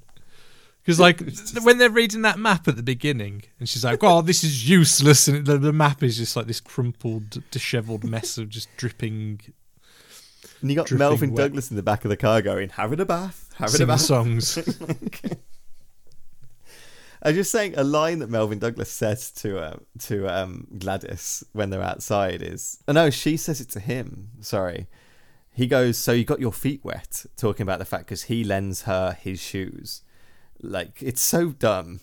It's like they were walking soaking wet. He goes, "Oh, you're gonna catch your death of cold wearing those wet shoes. Put my shoes on." Yeah. Which, honestly, when I'm really cold, I don't need shoes. Shoes aren't like the thing that's making my feet cold. But then she literally then, like about 10 minutes later, she gets those shoes wet again, and he has to take. Yeah, they go outside, and they go outside to get some whiskey, which fair play. Yeah. They get trapped outside, so they go to the car and they just start drinking whiskey and making out. And he realizes that her feet are wet again, and he goes, "So you got your feet wet?" And she goes, "Yes," and that's not all. And I'm like, hang on, 1930s Hollywood. What's like? I was like, ooh. I loved it. I was like, this is definitely like that line would not have been in a film like even 2 years later. I'm sure of it. Yeah, I mean, but yeah. So if we're gonna start like how it starts off with that amazing. No, universe. Please. Before I just want to talk about one more actor. This whole cast fascinates me. I just want to talk about one more person. Who else is in the film? Gloria Stewart plays Margaret Waverton. Yeah. Do you know what Gloria Stewart's really famous for? Without looking it up. I have a feeling it's something. I have a feeling it's something I watched yesterday, and I think I've just mentioned it briefly. Was she the old lady in Titanic? Yes. She was. She's the old lady in Titanic. Yeah. So this is obviously the other end of her career. She's a fascinating person. She's an absolutely fascinating person. And I found an old interview with her from 97. So 97, obviously she does Titanic. Her whole career gets analysed by people, and people are wanting to interview her and stuff like that, and get her like thoughts about what new Hollywood is versus old Hollywood and things. And I found an interview with her. I can't remember who did the interview now. I haven't got it written down. But they're talking to her about this movie. And apparently, like, she was really integral to the invention of the Screen Actors Guild in 1933. She was one of the persons who was picketing all the time, and they were always like fighting for more rights until they got all the unions set up for the Screen Actors Guild, which is still going to today. And she says that was all because of working on this film, and she would say that like. The only two Americans working on the film were her and Douglas, and Douglas plays Roger Pendrell. So they were the only two Americans in the whole cast, and the English cast would break for tea at 11 and 4 each day. and the two Americans weren't offered this. So a quote from her is James, talking as James Whale. James joined all the English actors. So on one side of the set you had, they were going for their 11s and 4s. And Melvin and I would just be sitting together, not invited. And one day Melvin says to me, do you think it'd be interesting forming like a union? And she's like, what's a union? And he explains like in New York, they have actors equity and they can get better working conditions. And she's like, oh, this is wonderful. And, you know, she says how like, she's getting up at 5 a.m. each morning to do makeup and screen tests and wardrobe and hair. And by the time it gets to 10 o'clock, she's on set, but she might not be needed until like midnight that day. And she'll be on set until like 4 o'clock the next morning or stuff. And you don't get paid overtime. And she was just like, yeah, we do need a union or something. This is really hard work. So they had a meeting to talk about getting overtime to shoot on this and to make like 8 hours day like a standard thing and not like, and if you're going to work beyond that to get overtime. So she starts working for SAG and starts picketing and getting people to sign up and canvassing everywhere. And she says it's all because of the old dark house and their 11s and 4s that she was jealous of. And all because of us Brits loving a good cup of tea. Loving 2 cups of tea.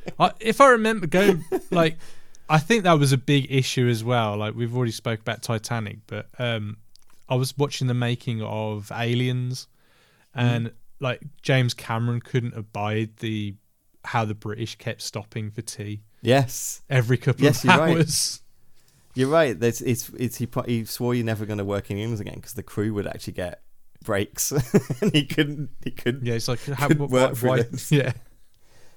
But she said, talking of working with James, she said it was wonderful working with him. He was a brilliant director. He would come to the set every morning with a script, and on the blank side of the script he would work out all the setups that he was going to do that the night before. He was really precise. He knew where he wanted the camera, knew where it wanted to go. And for film directors at the time, she says that was completely unusual. Like, people would not do that. People would not think about movies to do it that way because they were all been silent directors. So they weren't used to staging dialogue. They weren't used to cutting sets and working with actors. And she says that she puts it down to the fact that James Whale was an actor at some point, a stage actor. So he knew how to talk to actors. He knew how to kind of work with them and to get the best out of them on set. And she felt like... She felt really shit about doing film. She thought she was slumming it basically. But she wanted to do stage acting. But working with James made her comfortable to do it. It made her like appreciate working on film, and it wasn't like slumming. And also, I can imagine as well that main room that they're in for like I'd say 80% of the film, it feels like one big theatre set, like with the big staircase like at the back of them and the big dinner table. And a lot of the action happens around there anyway, so I can imagine it felt a lot like being on a plane anyway. Maybe, right. I don't know. Some other like insights from this interview is so good. Some other insights from her is she says that even though she loved James Whale as a director, she didn't really understand all the methods to the madness. And one thing was when she gets in, she changes into a thinner gown. Mm-hmm. She's like, I'm just coming like soaking wet. Why have you put me in like a thinner little cut? Like she calls it a pale pink silk velvet gown. Like, why would I change into this right now with jewelry? And she's like, because Gloria, when Boris chases you through the house, I want you to appear like a white flame. And she goes, okay, James, I'm a white flame, but I still don't understand it. Which I love, like, just this little argue, like, why change him down to my smalls? And apparently when Boris chased around set, there was a huge amount of people on set that day, she says. Oh, I bet. And the other thing she says about Ernest Thesiger, she says like all the stuff about like the dinner table, all his lines was not in the script. It was all this, like him and James would sit off set, joke about stuff. He would like a form of improv, but he would bring like witty, sardonic little ways to say stuff. He would joke about stuff on set and then come to the table and do the like potato and stuff like that. And he would bring all these little kind of elements. I think him throwing the flowers into the fireplace was just James and Ernest kind of joking about it offset and deciding let's do this. Like she says, none of that was in the script whatsoever. It was all them just enjoying what they were doing, enjoying working together. And she said it was a wonderful set to work on. She really does go on and on how much she loved making this film, and she has really fond memories of it. And I just think that was awesome. Like, I just was like, she then at the end, she relates it back to like Titanic. She says how like, these are the two little films that I'm working with an actual like auteur. I'm working with a populist, like a great filmmaker at both times. She says James Whale is a cult figure in England, and she says that I wish he would have more stance in the US as well, because his films are individual, they're imaginative, they're witty. He was an actor, a cartoonist, a newspaperman. He had everything. He had so much talent, and he's my favorite my favorite director I've ever worked for. She then stops and goes, well, apart from James Cameron, obviously, but Titanic. Do you know what? I've been meaning to rewatch Gods and Monsters. It's been a long time since I watched that film, but I do. It's a wonderful. I wonder how many like of his actors that he uses are like portrayed by other actors within the film. Say that again, sorry. Like how many, like if there's like any of the actors within his films are like portrayed within the film by other actors. So. I think Ernest Thesker appears in Gods and Monsters. I think. Okay. I think you might get something out of it now. We're actually watching quite a few James Whale movies. I think you might actually start seeing those little bits. I'm just looking at so you've got Boris Karloff as a Jack Betts plays Boris Karloff. Arthur Dingham plays Ernest Thesiger. Cool. Interesting. Yeah, I do want to rewatch that. It's definitely worth watching. It really is. I like Bill Condon as a director as well. So me too. So, I even like his Twilight movie. They're just batshit crazy, and that's what I like them. Like, you don't go and watch those films thinking you're gonna get, I don't know, Academy Award winning films. You know what I mean? You just watch it because it's a silly little werewolf vampire. You're gonna have a nice time. Yeah. Anyway, should we go through this film? Yeah, sure. But I just thought it was interesting talking about Gloria, and I think definitely getting her representations of the film at a time is something you don't normally get. And it's all down to the fact that she was cast as the old lady in Titanic, that like people started wanting to ask her questions about stuff, which I thought was wonderful. And also, she actually didn't die. She died probably about 10 years ago. Something like that, I think so. She had a good life. Yeah, totally. Yeah. I wish she didn't throw that jewel off the Titanic, though. You know, mistake. But don't worry, the guy that was dating Britney Spears in that music video got it back. What? That's gone over my head. I think it's Crazy. In the music video for Crazy, the music stops, and then there's a scene of the boy in that video getting the jewel of the whatever that's called. The Jewel of the Sea, is it? Heart of the Ocean, Heart of the Sea. Heart of the Ocean, Jewel of the Sea. Jewel of the Sea. That's like the cut price version. And he gives it to he gives it to like Britney Spears, and she's like, "Oh my god, did you dive down to get it for me?" And he's like, "Yeah, I got it when the old lady threw it off the boat, so I gave it to you." Okay, and that's why Crazy, the music video, is a sequel to the movie Titanic. To the Titanic. All right, just bear with me 2 seconds. I'm just having a little. Oh, I see. So are they at a drive-in? They're at diner. She's getting changed. She's getting ready. She's got a green top on. They're dancing.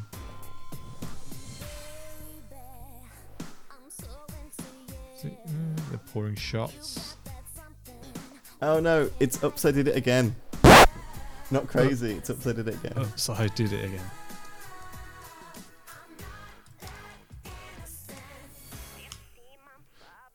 Because it's her in the red catsuit. So this song's a banger, I have to say. It's a good song. Oh, look how like early 2000s this video is. Oops. Oh, he's walking on the moon. Or no, he's on Mars. He's found a picture of her wearing the same outfit she was wearing in Crazy, though. Oh my. Okay, it's around 2 minutes. 2 minutes. Spin through space. Oh, she's in white latex now. I'm going to leave all this in. Oh, that spinning effect was amazing. Yeah, she spins into some great streetwear of 2002. Yeah, and then his head went really big. But somehow the power of Britney Spears makes it so you can breathe in space. That's what's going on there. I've never seen this music video. How have I never seen this? Brittany, before you go, there's something I want you to have. Oh, it's beautiful. But wait a minute, isn't this... Yeah, yes it is. But I thought the old lady dropped it into the ocean in the end. Well, baby, I went down and got it for you. Oh, you shouldn't have. Amazing. Anyway, all right. Let's talk about the story of this film. Yeah, the story of this film. So it starts off with them driving in torrential weather. Yeah, what is it they keep looks saying? horrible. It's raining. No, what's it they keep saying? Raining buckets. Raining buckets. Yes. I don't know. They mentioned some place names in Wales, but it wasn't anything I recognised. I don't know if they were just making up Welsh names. There is because it's pissing it down. The guy in the back seat won't stop being joking asshole, which I just think is not appreciated in this situation. And I mean, you don't find out landslide. You don't find out where, like, why they're all together or where they're going, do you? Necessarily, no. I think so. You've got in the back seat, you've got Melvyn Douglas playing Roger Pendrell, he's just like a cad. Kind of like a post World War I cad, like he's got the facial hair and everything and the accent, like. And then in the front seat you have Raymond Massey playing Philip Waverton and Gloria Stewart playing Margaret Waverton as well, and they're newlyweds, I believe. I guess that's what's going on, and I'm guessing Roger and Philip maybe met in World War One. I think you get some elements of that, maybe why they know each other, because obviously one's American, one's British, and they're in Wales for some reason, but. All that's kind of unsaid. It doesn't really exist in the script. It's all just kind of there for you to interpret on, I think, more than anything else. And so what happens? They well, they manage to avoid like a landslide pretty much. They kind of get trapped in some boggy water. That car though, is like, I'm surprised of the train it's managing to drive over, to be honest. I don't think my car would deal with that terrain very well. My little Vauxhall Corsa. Oh, mine won't, because the battery's dead. Oh. Well, I think the battery's dead. It won't start. That's as far as I've got. You can't get anyone to jump it for you? I don't know how to jump a car, so... Oh, okay, fair enough. You've never done it before? No. Oh, you're in for a treat. Like I said, so though... I don't have any cables or anything, so I don't know. The map reading bit I did enjoy. Like at that moment I realised, is this a comedy? Yeah. And that's when it struck me that this is supposed to be a funny film as well as being, like, I guess scary, I guess. Yeah, people keep calling it scary. I don't know. It's not really. It's funny, and it's meant to be funny. I'm sure it's camp as fuck. Oh yeah, I mean, even the wind is camp in this film. Like literally the whole film goes woo. It's sardonic. Is that the old word that they would use? It really I guess is. So, yeah. It feels like there's an old queen in the corner telling you the story and taking the piss out of it at the same time. Like, sorry if that's reductive. Like the actual like sound. It feels like Ernest Thesiger is doing his needlework and telling you this old story and just taking the piss. I mean, I'm quite surprised with how much they kind of did the sound of the wind and the rain, because it's literally non-stop from the moment the film starts till it ends, until the morning, I guess. You literally do hear the rain pelting on the house and just the as we said, the camp wind. But it's even like when they knock on the door, they joke about it being scary. They're like, they're like, can you imagine if the door opens and there's just corpses everywhere? Yeah, and then flipping Lurch from the Addams Family opens the door, and he mumbles to them. He goes, "Rah, rah, rah," or whatever. And when it shuts, one of them's like, I think Welsh even sounds more articulate than that or something. Yeah. He has a joke about it, like, and I was on board with that. Honestly, those two jokes, I was like, oh right, I'm kind of with this, with whatever the hell's going on. I mean, I will say this: I enjoyed the film quite a lot. I failed to see what the point was by the end of it. I understand like lots of little bits in between what they're trying to say, but by the end of the film, I don't like. We're pretty much in the same spot as when the film starts with the character, like kind of, apart from some have met each other and they've decided to get married or whatever. But like, we'll get into that. It's just a tale. It's like it is just a tale. It's just it's more like we had. It's more like, you know, you've gone to the pub. And, let me tell you about this crazy night I had a couple of weeks ago. But it is like, that's why crazy it's so storm. weird that it feels like it's taking the piss. It feels like it's gone. You know this story. You've heard it a billion times. Like, I'm doing it this way. I'm doing it firmly with my tongue in my cheek. Mm-hmm. And it's weird that it's so early. It's weird that like this might be one of the first times they're doing this story and he's taking the piss. That's such a weird element of this movie. That, like, I think maybe that's why it plays so much better now than it probably did in the 30s, I'm guessing. Well, I guess, like, some directors are a bit ahead of what the audience are ready to watch. And I'm guessing he was in this instance, I guess, maybe. He's an old stage guy. Maybe it was just that's what he's pulling from. Like, that's why he's taking the piss out of. He's just, I don't think, in a lot of ways, I don't know if James Whale, I think he just thought of it as story making, whether it was movies or stage. I think that was it's all the same. He was still doing the same stuff, hiring the same actors, hiring like people he likes to work with. I think he took it as seriously, really, and I guess that's what he was kind of bringing to this. I'm completely guessing. I don't know, but anyway, so they do eventually get invited into the house, and they're first introduced by a man who looks like an evil caricature of a man. I mean, look at his Wikipedia profile picture. It's like a creepy drawing. It's like disheveled man. The portrait of him by William Rankin, who they probably had a relationship, I think, is what I can read between the lines, is wonderful. It's such a wonderful fucking image of like this gaunt like man with gloves and a cape and like a hat and stuff like that. He's just out of another era. Anyway, Ernest comes down the stairs and he's doing everything. He's chewing every line of dialogue. Just there's every ham. Single bit of it. There's literally ham in the film, and like and like it's roast beef. Oh, it's roast beef. Damn it! Damn it! Charles Laughton won't shut up about it being roast beef.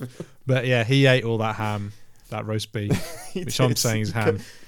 He literally came down the stairs with a ham sandwich. It's incredible, and he gives you everything. He gives you absolutely everything. He starts being scared about the idea of there's a storm going on. And he gets quite worried about the fact that they might not survive the night with this storm. And then his sister takes the piss out of him and says even the butler guy knows that we're built on solid rock, so we're fine here. I love how all this family, like, so him and his sister, they're constantly saying something and then they backtrack on it, like literally the next sentence. Do you know what I mean? Like, you can't come in here, you can't come in here. Come and sit down and have some food. It's like, hang on, what's going on? I love how she was constantly like, you can't come here, you can't come here. No bed. No bed. No bed. But anyway, Ernest quickly gets the gin out. He offers everyone a nice gin. So he's in for the evening. And the sister, the joke about the sister is she's very deaf. Yes. That is going on throughout the whole thing. And she's an odd one, is to put it lightly. Very pious old lady. Obsessed with, doesn't like electric lights. Yeah, candles. Her room's like covered in like, you know, pictures of Queen Victoria, and I think there's more little things that I can't quite remember about it. It's not actually her room though; it's her sister's room, isn't it? One of her sisters who died. Room, yeah. So because she recounts like a story of her childhood whilst looking in that warped mirror, which I thought that was awesome because the way it kept cutting back and each shot was different. I was like, you know, they could have any other filmmaker would have just left that as a master or a wide, and wouldn't have bothered cutting. But James Whale had the foresight to kind of show it through like a broken window, so it's all warped and distorted, and it's so cool. The cinematography in this film. I don't know who the cinematographer was. Who was it? It was Arthur Edison. Let's see what he's done. Well, he did Frankenstein. Yeah, Maltese Falcon, Casablanca. So I think he knew what he was doing. He knew what he was doing. So got to give him some props because if he's worked on those films, he obviously, knows a thing or two about a thing or two. Sure. And I have to assume him and Whale worked close together because this film is just fucking lighting. That's what's going on in this film. It is shadows. It is shadows at the forefront of the picture. It's shadows at the back. It's shadows telling the story. It's everything. It's all about. Well, it even has shadow puppetry in it. Yeah, exactly. Yeah, it's brilliant. That bit. I will get to it later on. It's not just yet. Okay, so she's saying that she's very pious and her sister was a slut, basically. And then she cackles at the fact that she's dead. At that point, she introduces her very elderly father upstairs. She's very religious, and she even wants to bless the beef, doesn't she? Later on at the dinner table and stuff. Which Thesiger takes the piss out of her for oh God, you have to do your fucking prayers. I do like that bit though, where the woman, she opens the window for whatever reason, and it's caning it in with all kinds of weather, but she can't close it. Apparently they can open the front door and they're fine with it, but for some reason they can't open and close windows. That's very difficult. There's the really quite creepy bit now, which I think's one of the it's one of the statements is when they say this book is about class differences and this book is about an exploration of post-war Britain. Fascinating that this is the movie, that's the book description. I think one of the elements is this bit where she kind of slut shames Gloria Stewart, Margaret. Talking about her legs and stuff. Yeah, she's talking about her legs. She's saying how she's basically saying that, I can see you love just sleeping with the men, don't you? I know your type. You're always sleeping with men. I can see the way you dress, and that shit on you will rot. Pointing to she's touching her skin, Yeah, and then she moves her hand from the silk of the gown. That will eventually. And then she points to her skin and goes, that will rot as well eventually, kind of thing. That's quite creepy. It's quite weird. That is really quite threatening as well. And it's weird that element happens in private. It's only between the two women. It's not shared with the rest of the house, really. It only plays into the fact that the only person who's ever really in danger in this film is Gloria Stewart, who enters this house and then gets threatened constantly by the old lady and then the butler, kind of thing. Up until later where Sol comes in. It just seems to be that she's the one that's getting scared by this. She's the one who maybe they're considering her low class, they're considering her working class or something. They're considering maybe that she married above her grade or something. There's something unsaid about the way that they're treating that character that I can see might have been an element of an original plot or something. I don't think it's written out in this film as text, but I think in metatext it's kind of is there. It's a weird thing to talk about in the way because it's so funny. It's such a funny film, but I think it is weirdly there, I guess. It's very thin. I can imagine it wasn't at the forefront of James Whale's mind while making this film. I don't think. But it's anything you can kind of any film you can say anything about and kind of find whatever you want to find if you look really hard. But I do agree it is there, but it's just not as much as they kind of say it's there when you're reading about the film. Sure, and I think it's more I'm thinking about it because it is a work of adaptation, so at some point that adaptation gets into, it's baked into the plot, it's baked into what they're doing, it just might not be presented in that way. Yeah. And I think that's kind of what's happened. Is all that stuff is massively baked into this weird lens of this story that we're now telling it through, I guess. Yeah. But anyway, quickly we're interrupted by two more guests, who. Well, they're having dinner first, aren't they? That's when we have this great dinner scene when they're like, potato. Have a potato. So Sir William Porterhouse and his kind of girlfriend, Gladys Duquesne, kind of burst in again. William Porterhouse is again is an interesting character, I think. I think William Porterhouse is played by Sir Charles Laughton. He's playing it very northern, very Yorkshire. Yeah. He loves the fact that having roast beef, he won't shut up about it, and even sings a little roast beef song, which I wish I could remember what it is, but he does sing a little song about the roast beef. You could almost picture him being like a butcher in like old Coronation Street or something like that. Do you know what I mean? He's that kind of like that kind of character.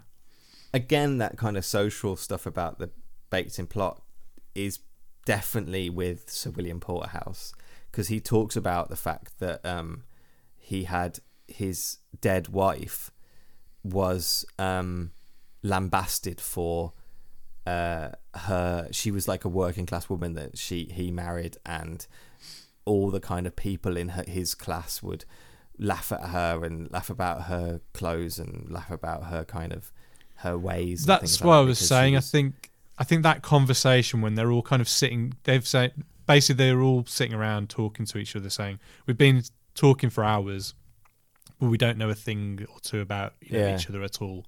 And that's kind of when he goes into that story, and you can definitely see it coming into the story then at that point. Yeah, it's definitely that little element of they're doing that. I see it.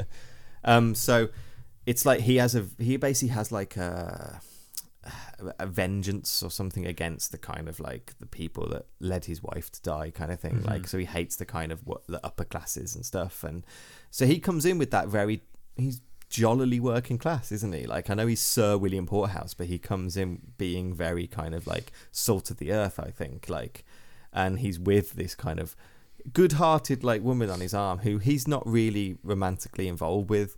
It seems like they're just sleeping together, basically, is what I'm saying. But they're very kind of comfortable with their emotions with each other.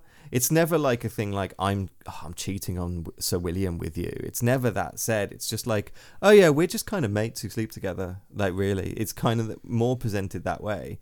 Than, well, I mean, more, like later on when he finds out that he's fallen in love with what's his name? Pendrell. Yeah, Roger Pendrell. He's just like, I'm just, I just don't think it's a good idea or something like. Yeah, it's that extent. He doesn't really care. He's kind of like, oh, God, I've known Gladys for ages. Like, I don't know. Like, she always does this. Like, I don't know. Like, he's very much like, she might come back. I might see her in a couple of years. She'll knock at my door again, and we'll be together again, kind of for a while. It seems to be that. Which again, this is. I think is more of a pre-code thing. I think you wouldn't get away with how just openly this is about like the after the code, I think you either if you can have a relationship in a film, it's very chaste and they've got to be married. Yeah, exactly. It's like as you said, they can't be friends with benefits, basically, which they pretty much are in this film. Yeah, she's basically his escort or something. They get along.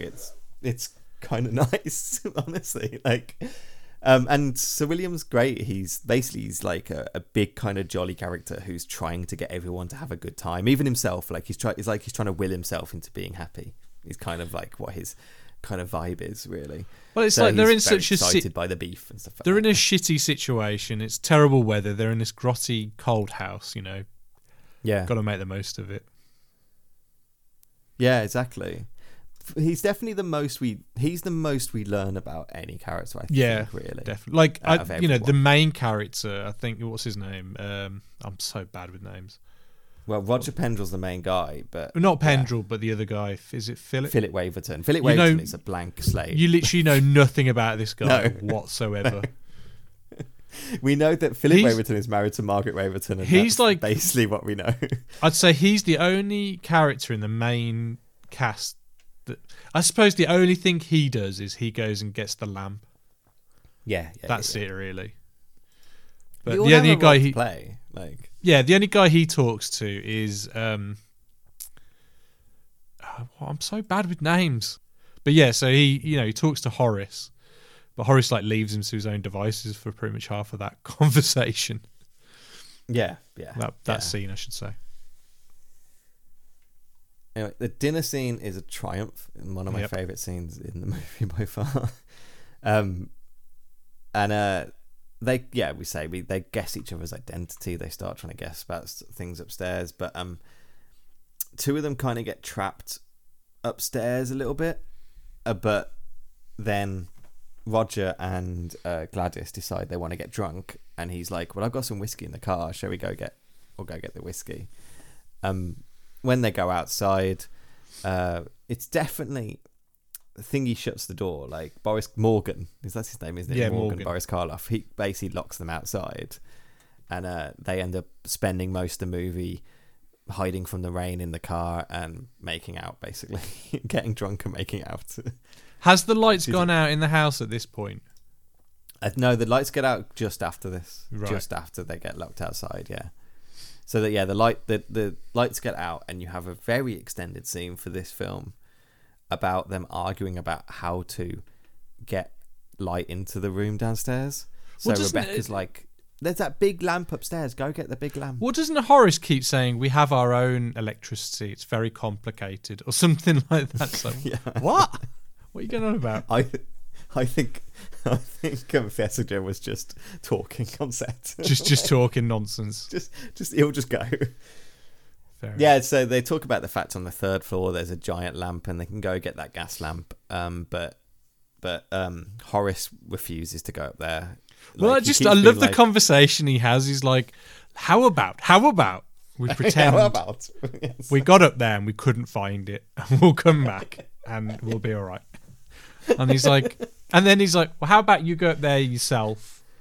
And he goes, is the lamp heavy? And he goes, no, it's very light. And he's like, ooh. Yeah, because he like, keeps I going, shouldn't have look at me, I can't carry it. It's so big. Like, I can't lift it. I'm too frail to lift it. Like, you though, you're a strapping man. You could grab it and lift it. And he's like, what is it, weigh a load? And he's like, no, it's very light actually.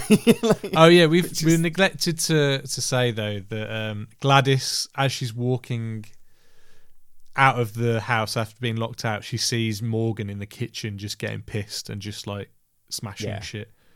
Yeah, like throughout the film, anytime Morgan's not on screen, the other characters are going, where's Morgan? Oh no, he's drinking. It's that proper like Poochie thing. Like it's like they keep going, oh, you don't want Morgan when he's drunk, he's a right terror.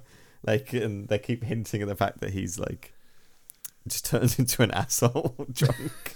Like, he's obviously not a family member, so why do they keep him on staff if he's like this bad? This is why something is going on between Morgan and Saul. I don't Right, know what okay. it is, but that something is going on. Because that's the only explanation. Because they imply that he's, I'm pretty much, they say he's like a simpleton, don't they? Or something to that effect. Yeah. Like, as we said, he doesn't... 1930s, yeah. Yeah, he doesn't say a word, he just mumbles and grunts pretty much and just lurches around.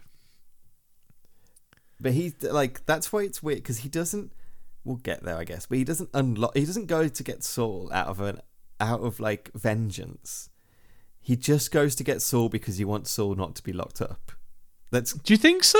Like, I don't think he's like, I'm going to get Saul out of his cupboard to kill you all. I don't think that's... I don't know, because, really. Like, why else would he get him out? Like, I don't know. I think it is because... I think he's always getting Saul... I think he's always letting Saul out. I think just likes to hang his drinking buddy with him. Yeah, I think he's friends with him, and he doesn't like the idea that Saul's locked up all the time. And I think when he gets drunk, he gets emotional about his friend is locked up in the cupboard, so he lets Saul out. And I think that's why it's always terror anytime he gets drunk, because he smashes the house up and then lets the crazy brother out, who always tries to burn the house down. Fire to the house. So is it at this point then that Philip comes down the stairs. Oh no, because Morgan has tried to attack Gloria Margaret at this point. Yeah, so you have the thing where like Horace and Philip go up to get the lamp, and they have the whole conversation about who's actually going to grab it.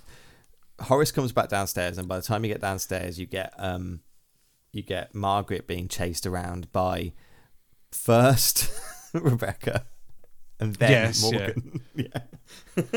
And then chasing her around downstairs and throwing shit everywhere. And then back upstairs, Philip then finds this room, like when he gets like the gas powered lamp or whatever it is. He finds a room that's all locked up, and he's like, "What's going on here?" And then when he comes down yeah, he does. He sees the room, and then he comes downstairs, sees the fact that Margaret's being chased, and he gets involved. And him and Morgan have a big old fight, a big old scrap. He literally just throws the lamp at him and knocks him down the stairs. Yeah, and Morgan ends up getting knocked down the stairs and passes out. Yeah, that's kind of how that ends. And then they decide. Philip then tells Margaret about the weird noise he heard upstairs, and goes like, "Why don't we go open the door upstairs and find out what it is?" Which, I don't know. So that's a separate door to Saul's door, which is locked up. Yes. I don't think we ever see Saul's door. You do. It's locked up, and there's a plate of food behind it, and that's the room that he finds the gas powered lamp or whatever from. Yes, that's right. Because that's why Horace doesn't want to go up there, because that's Saul's. Yeah, because you're getting too close to Saul's door, and who knows what happens. Yeah. Meanwhile, they've some heavy petting outside, and they're getting married. No, they're not getting married. He's like, he hasn't told her yet. It's something I want to tell her in the morning. I'm going to tell her in the morning. She doesn't know this, but we're going to get married. We're going to get married. He literally does say that. Yeah, he says it to the guy. He says it to William Porthouse. There's something I haven't told her, and he's like, "Oh yeah, what's that?" And he goes, "We're going to get married. Will you come to the wedding?" William Porthouse is like, "What the fuck? What's going on?" So this is such a short film though, because then they open the door, they find the very, very weird old man in the bed, who's actually not very weird. He's just kind of like a nice old man. Yeah. A bit mad. He's 102. Bit of a Lopan look. You remember Lopan at the end of, the old Lopan in... old Lopan. With his. Should we recount the stories of when we met Lopan? I think we've already talked about it. I think we've already done that.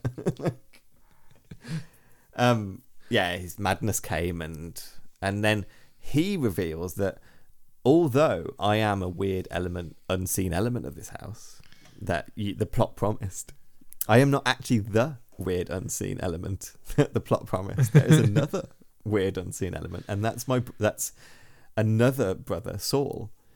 So that's the son. That's Roderick's son, then, other son. Yeah. So as far as I understand, Roderick had 4 children. Rebecca killed one of them, and the other one's Saul. I don't know why Saul gets locked up. All of these children look as old as Sir Roderick. They're all fucking old.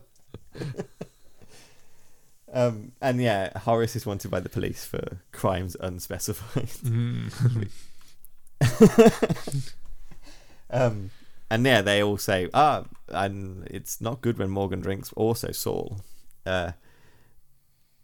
So they're back downstairs, and they're talking to like the other people in like the parties and saying, we met this really old man who's got a weird high voice. Also, there's like another brother here, and then they realize Morgan's gone. He got up. He's not passed out anymore, and and behind him, as you say, there's that bit where there's just a hand on the banister. So at which point though does William and Philip, they go into the other room? Oh, they close a window, don't they? And they get locked out. Yeah. There's a bit before that's kind of when they go get the whiskey at that point. Oh, is it? Okay, because they're trying to break down the door for ages, aren't they? And then the 2 girls lock themselves inside of a.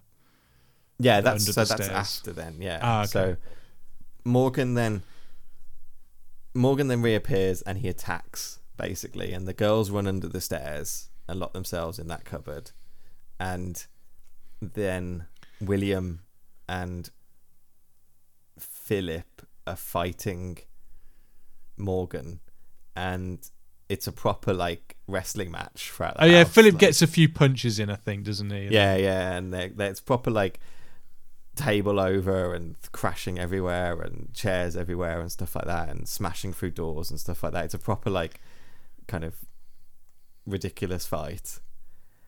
Then at that point, after they're crashing around, I think they eventually subdue him. He eventually gets knocked out. I can't actually remember how Morgan gets knocked out, or he's just drunk and falls asleep. I don't know.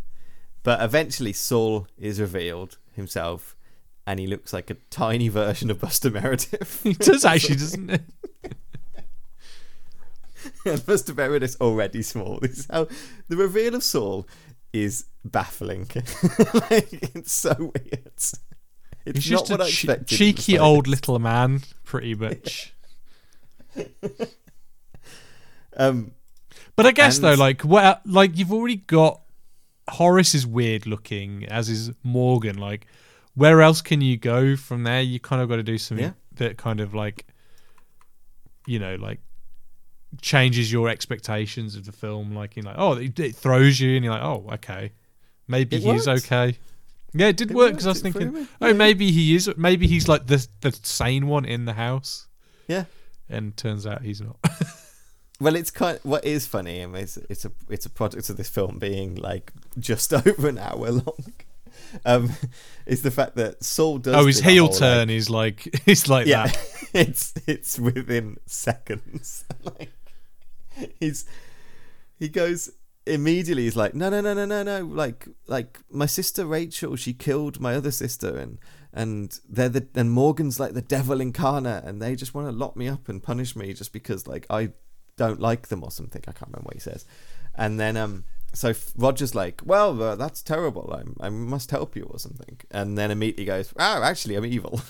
Yeah, picks up a knife off the floor and literally throws it at him. Yeah, literally chucks it at him. Yeah, no, that's after, because first he gets him to come sit at the table, doesn't he? Oh yeah, he's got like the carving knife, and he's like, come sit at the table. And he has an obsession with fire. If you remember, he goes on and on about the fire, and then he keeps asking what's in that door, and it's where the girls have hidden. He goes, what's in that door, and Roger refuses to reveal like who's behind there. And when Roger's leaning to get like a fire poke or something, I think, and Saul catches him and properly chucks a knife at him that lands in the chair behind him. And then, whilst cackling, he runs over and beats the fuck out of Roger with a chair.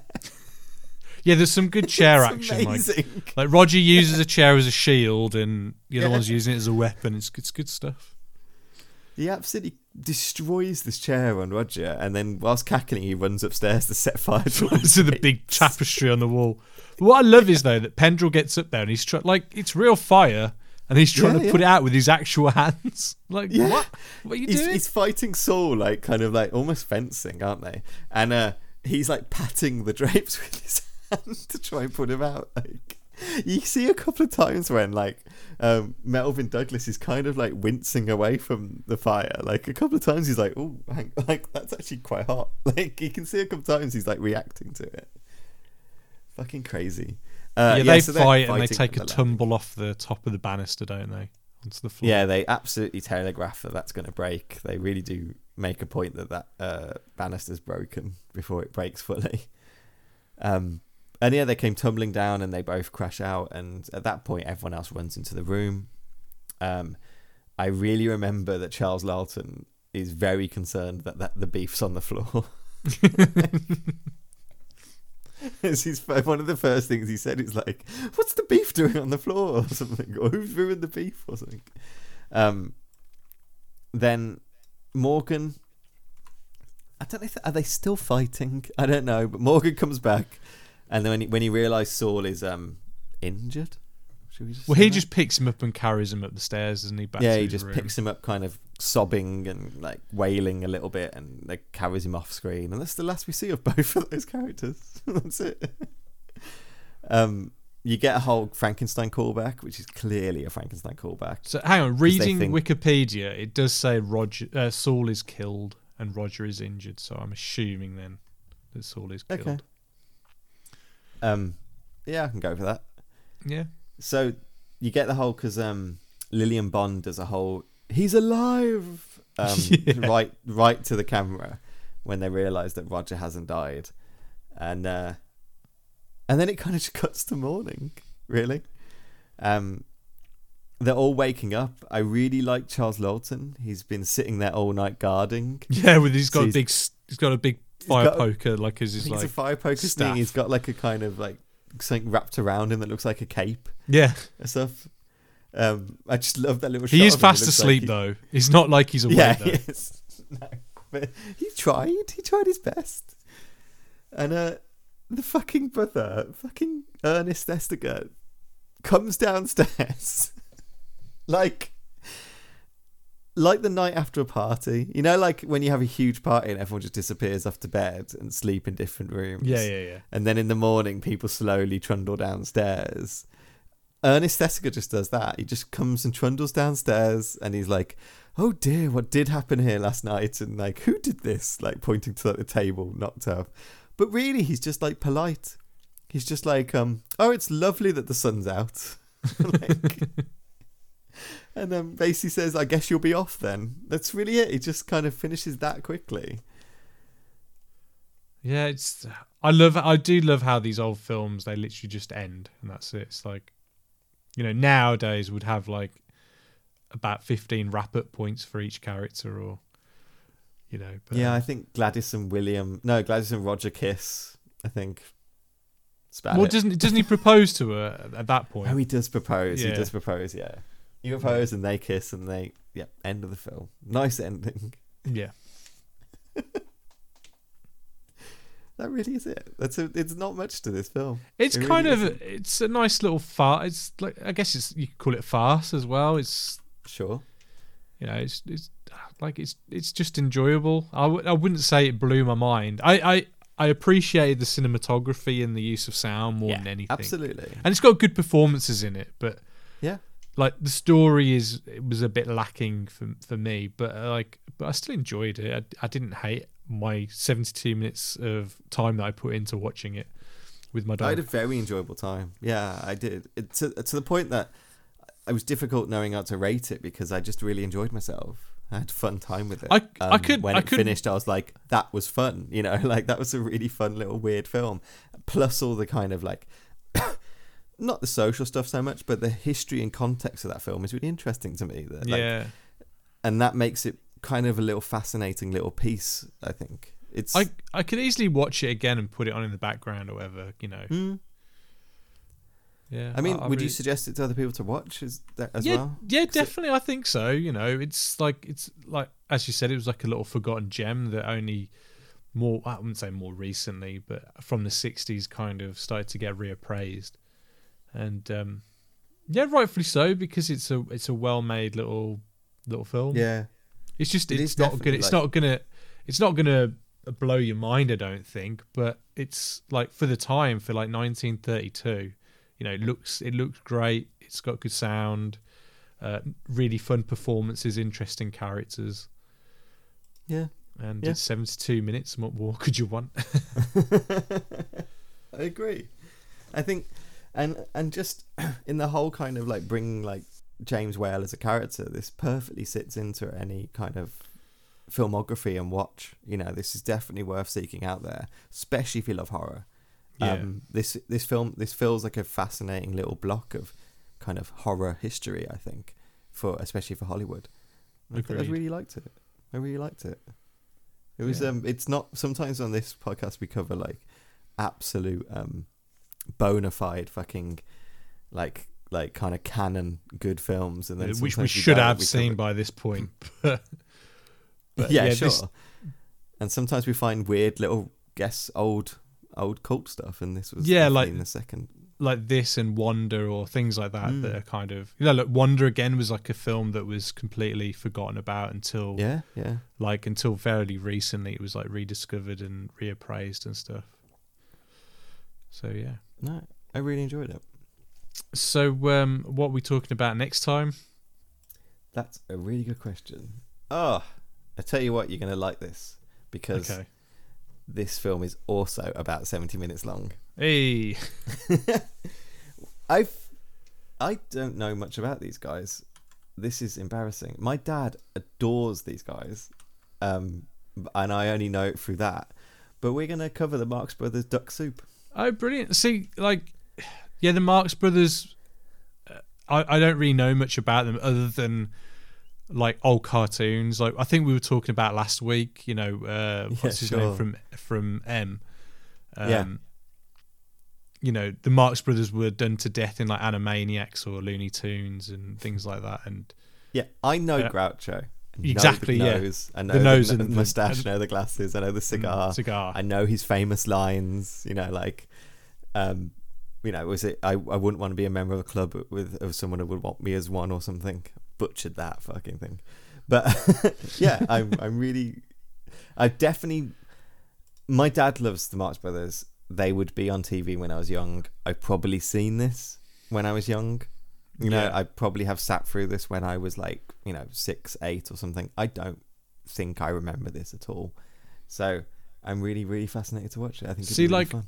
I was I knew the Three Stooges more so, and Laurel and Hardy. I guess could you kind of equate them as a similar kind of thing? Laurel and Hardy was played a lot when I was growing up. But yeah, I've not seen anything with the Marx Brothers, so I'm looking forward to that. Yeah, I am too. Cool. Right then, well, thank you very much for listening, and please don't forget you can subscribe to us on whatever you listen to us on, be that Spotify, iTunes, all that kind of good stuff. Is iTunes a thing? I always say that. Is it Apple Music these days? I think it is. I think it's dead. Yeah. You can reach out to us. We're on Hive. We're not on Hive. Are we on Mastodon? Is it Mastodon?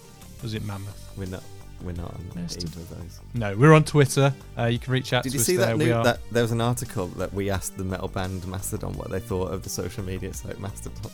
What did they say? I didn't read it. I just saw the headline. I bet you they haven't got at Mastodon. Someone Mastodon, probably got that. Yeah. But yeah, so you can reach out to us on Twitter. We are at Adjust Your Tracking with a YR, not a your.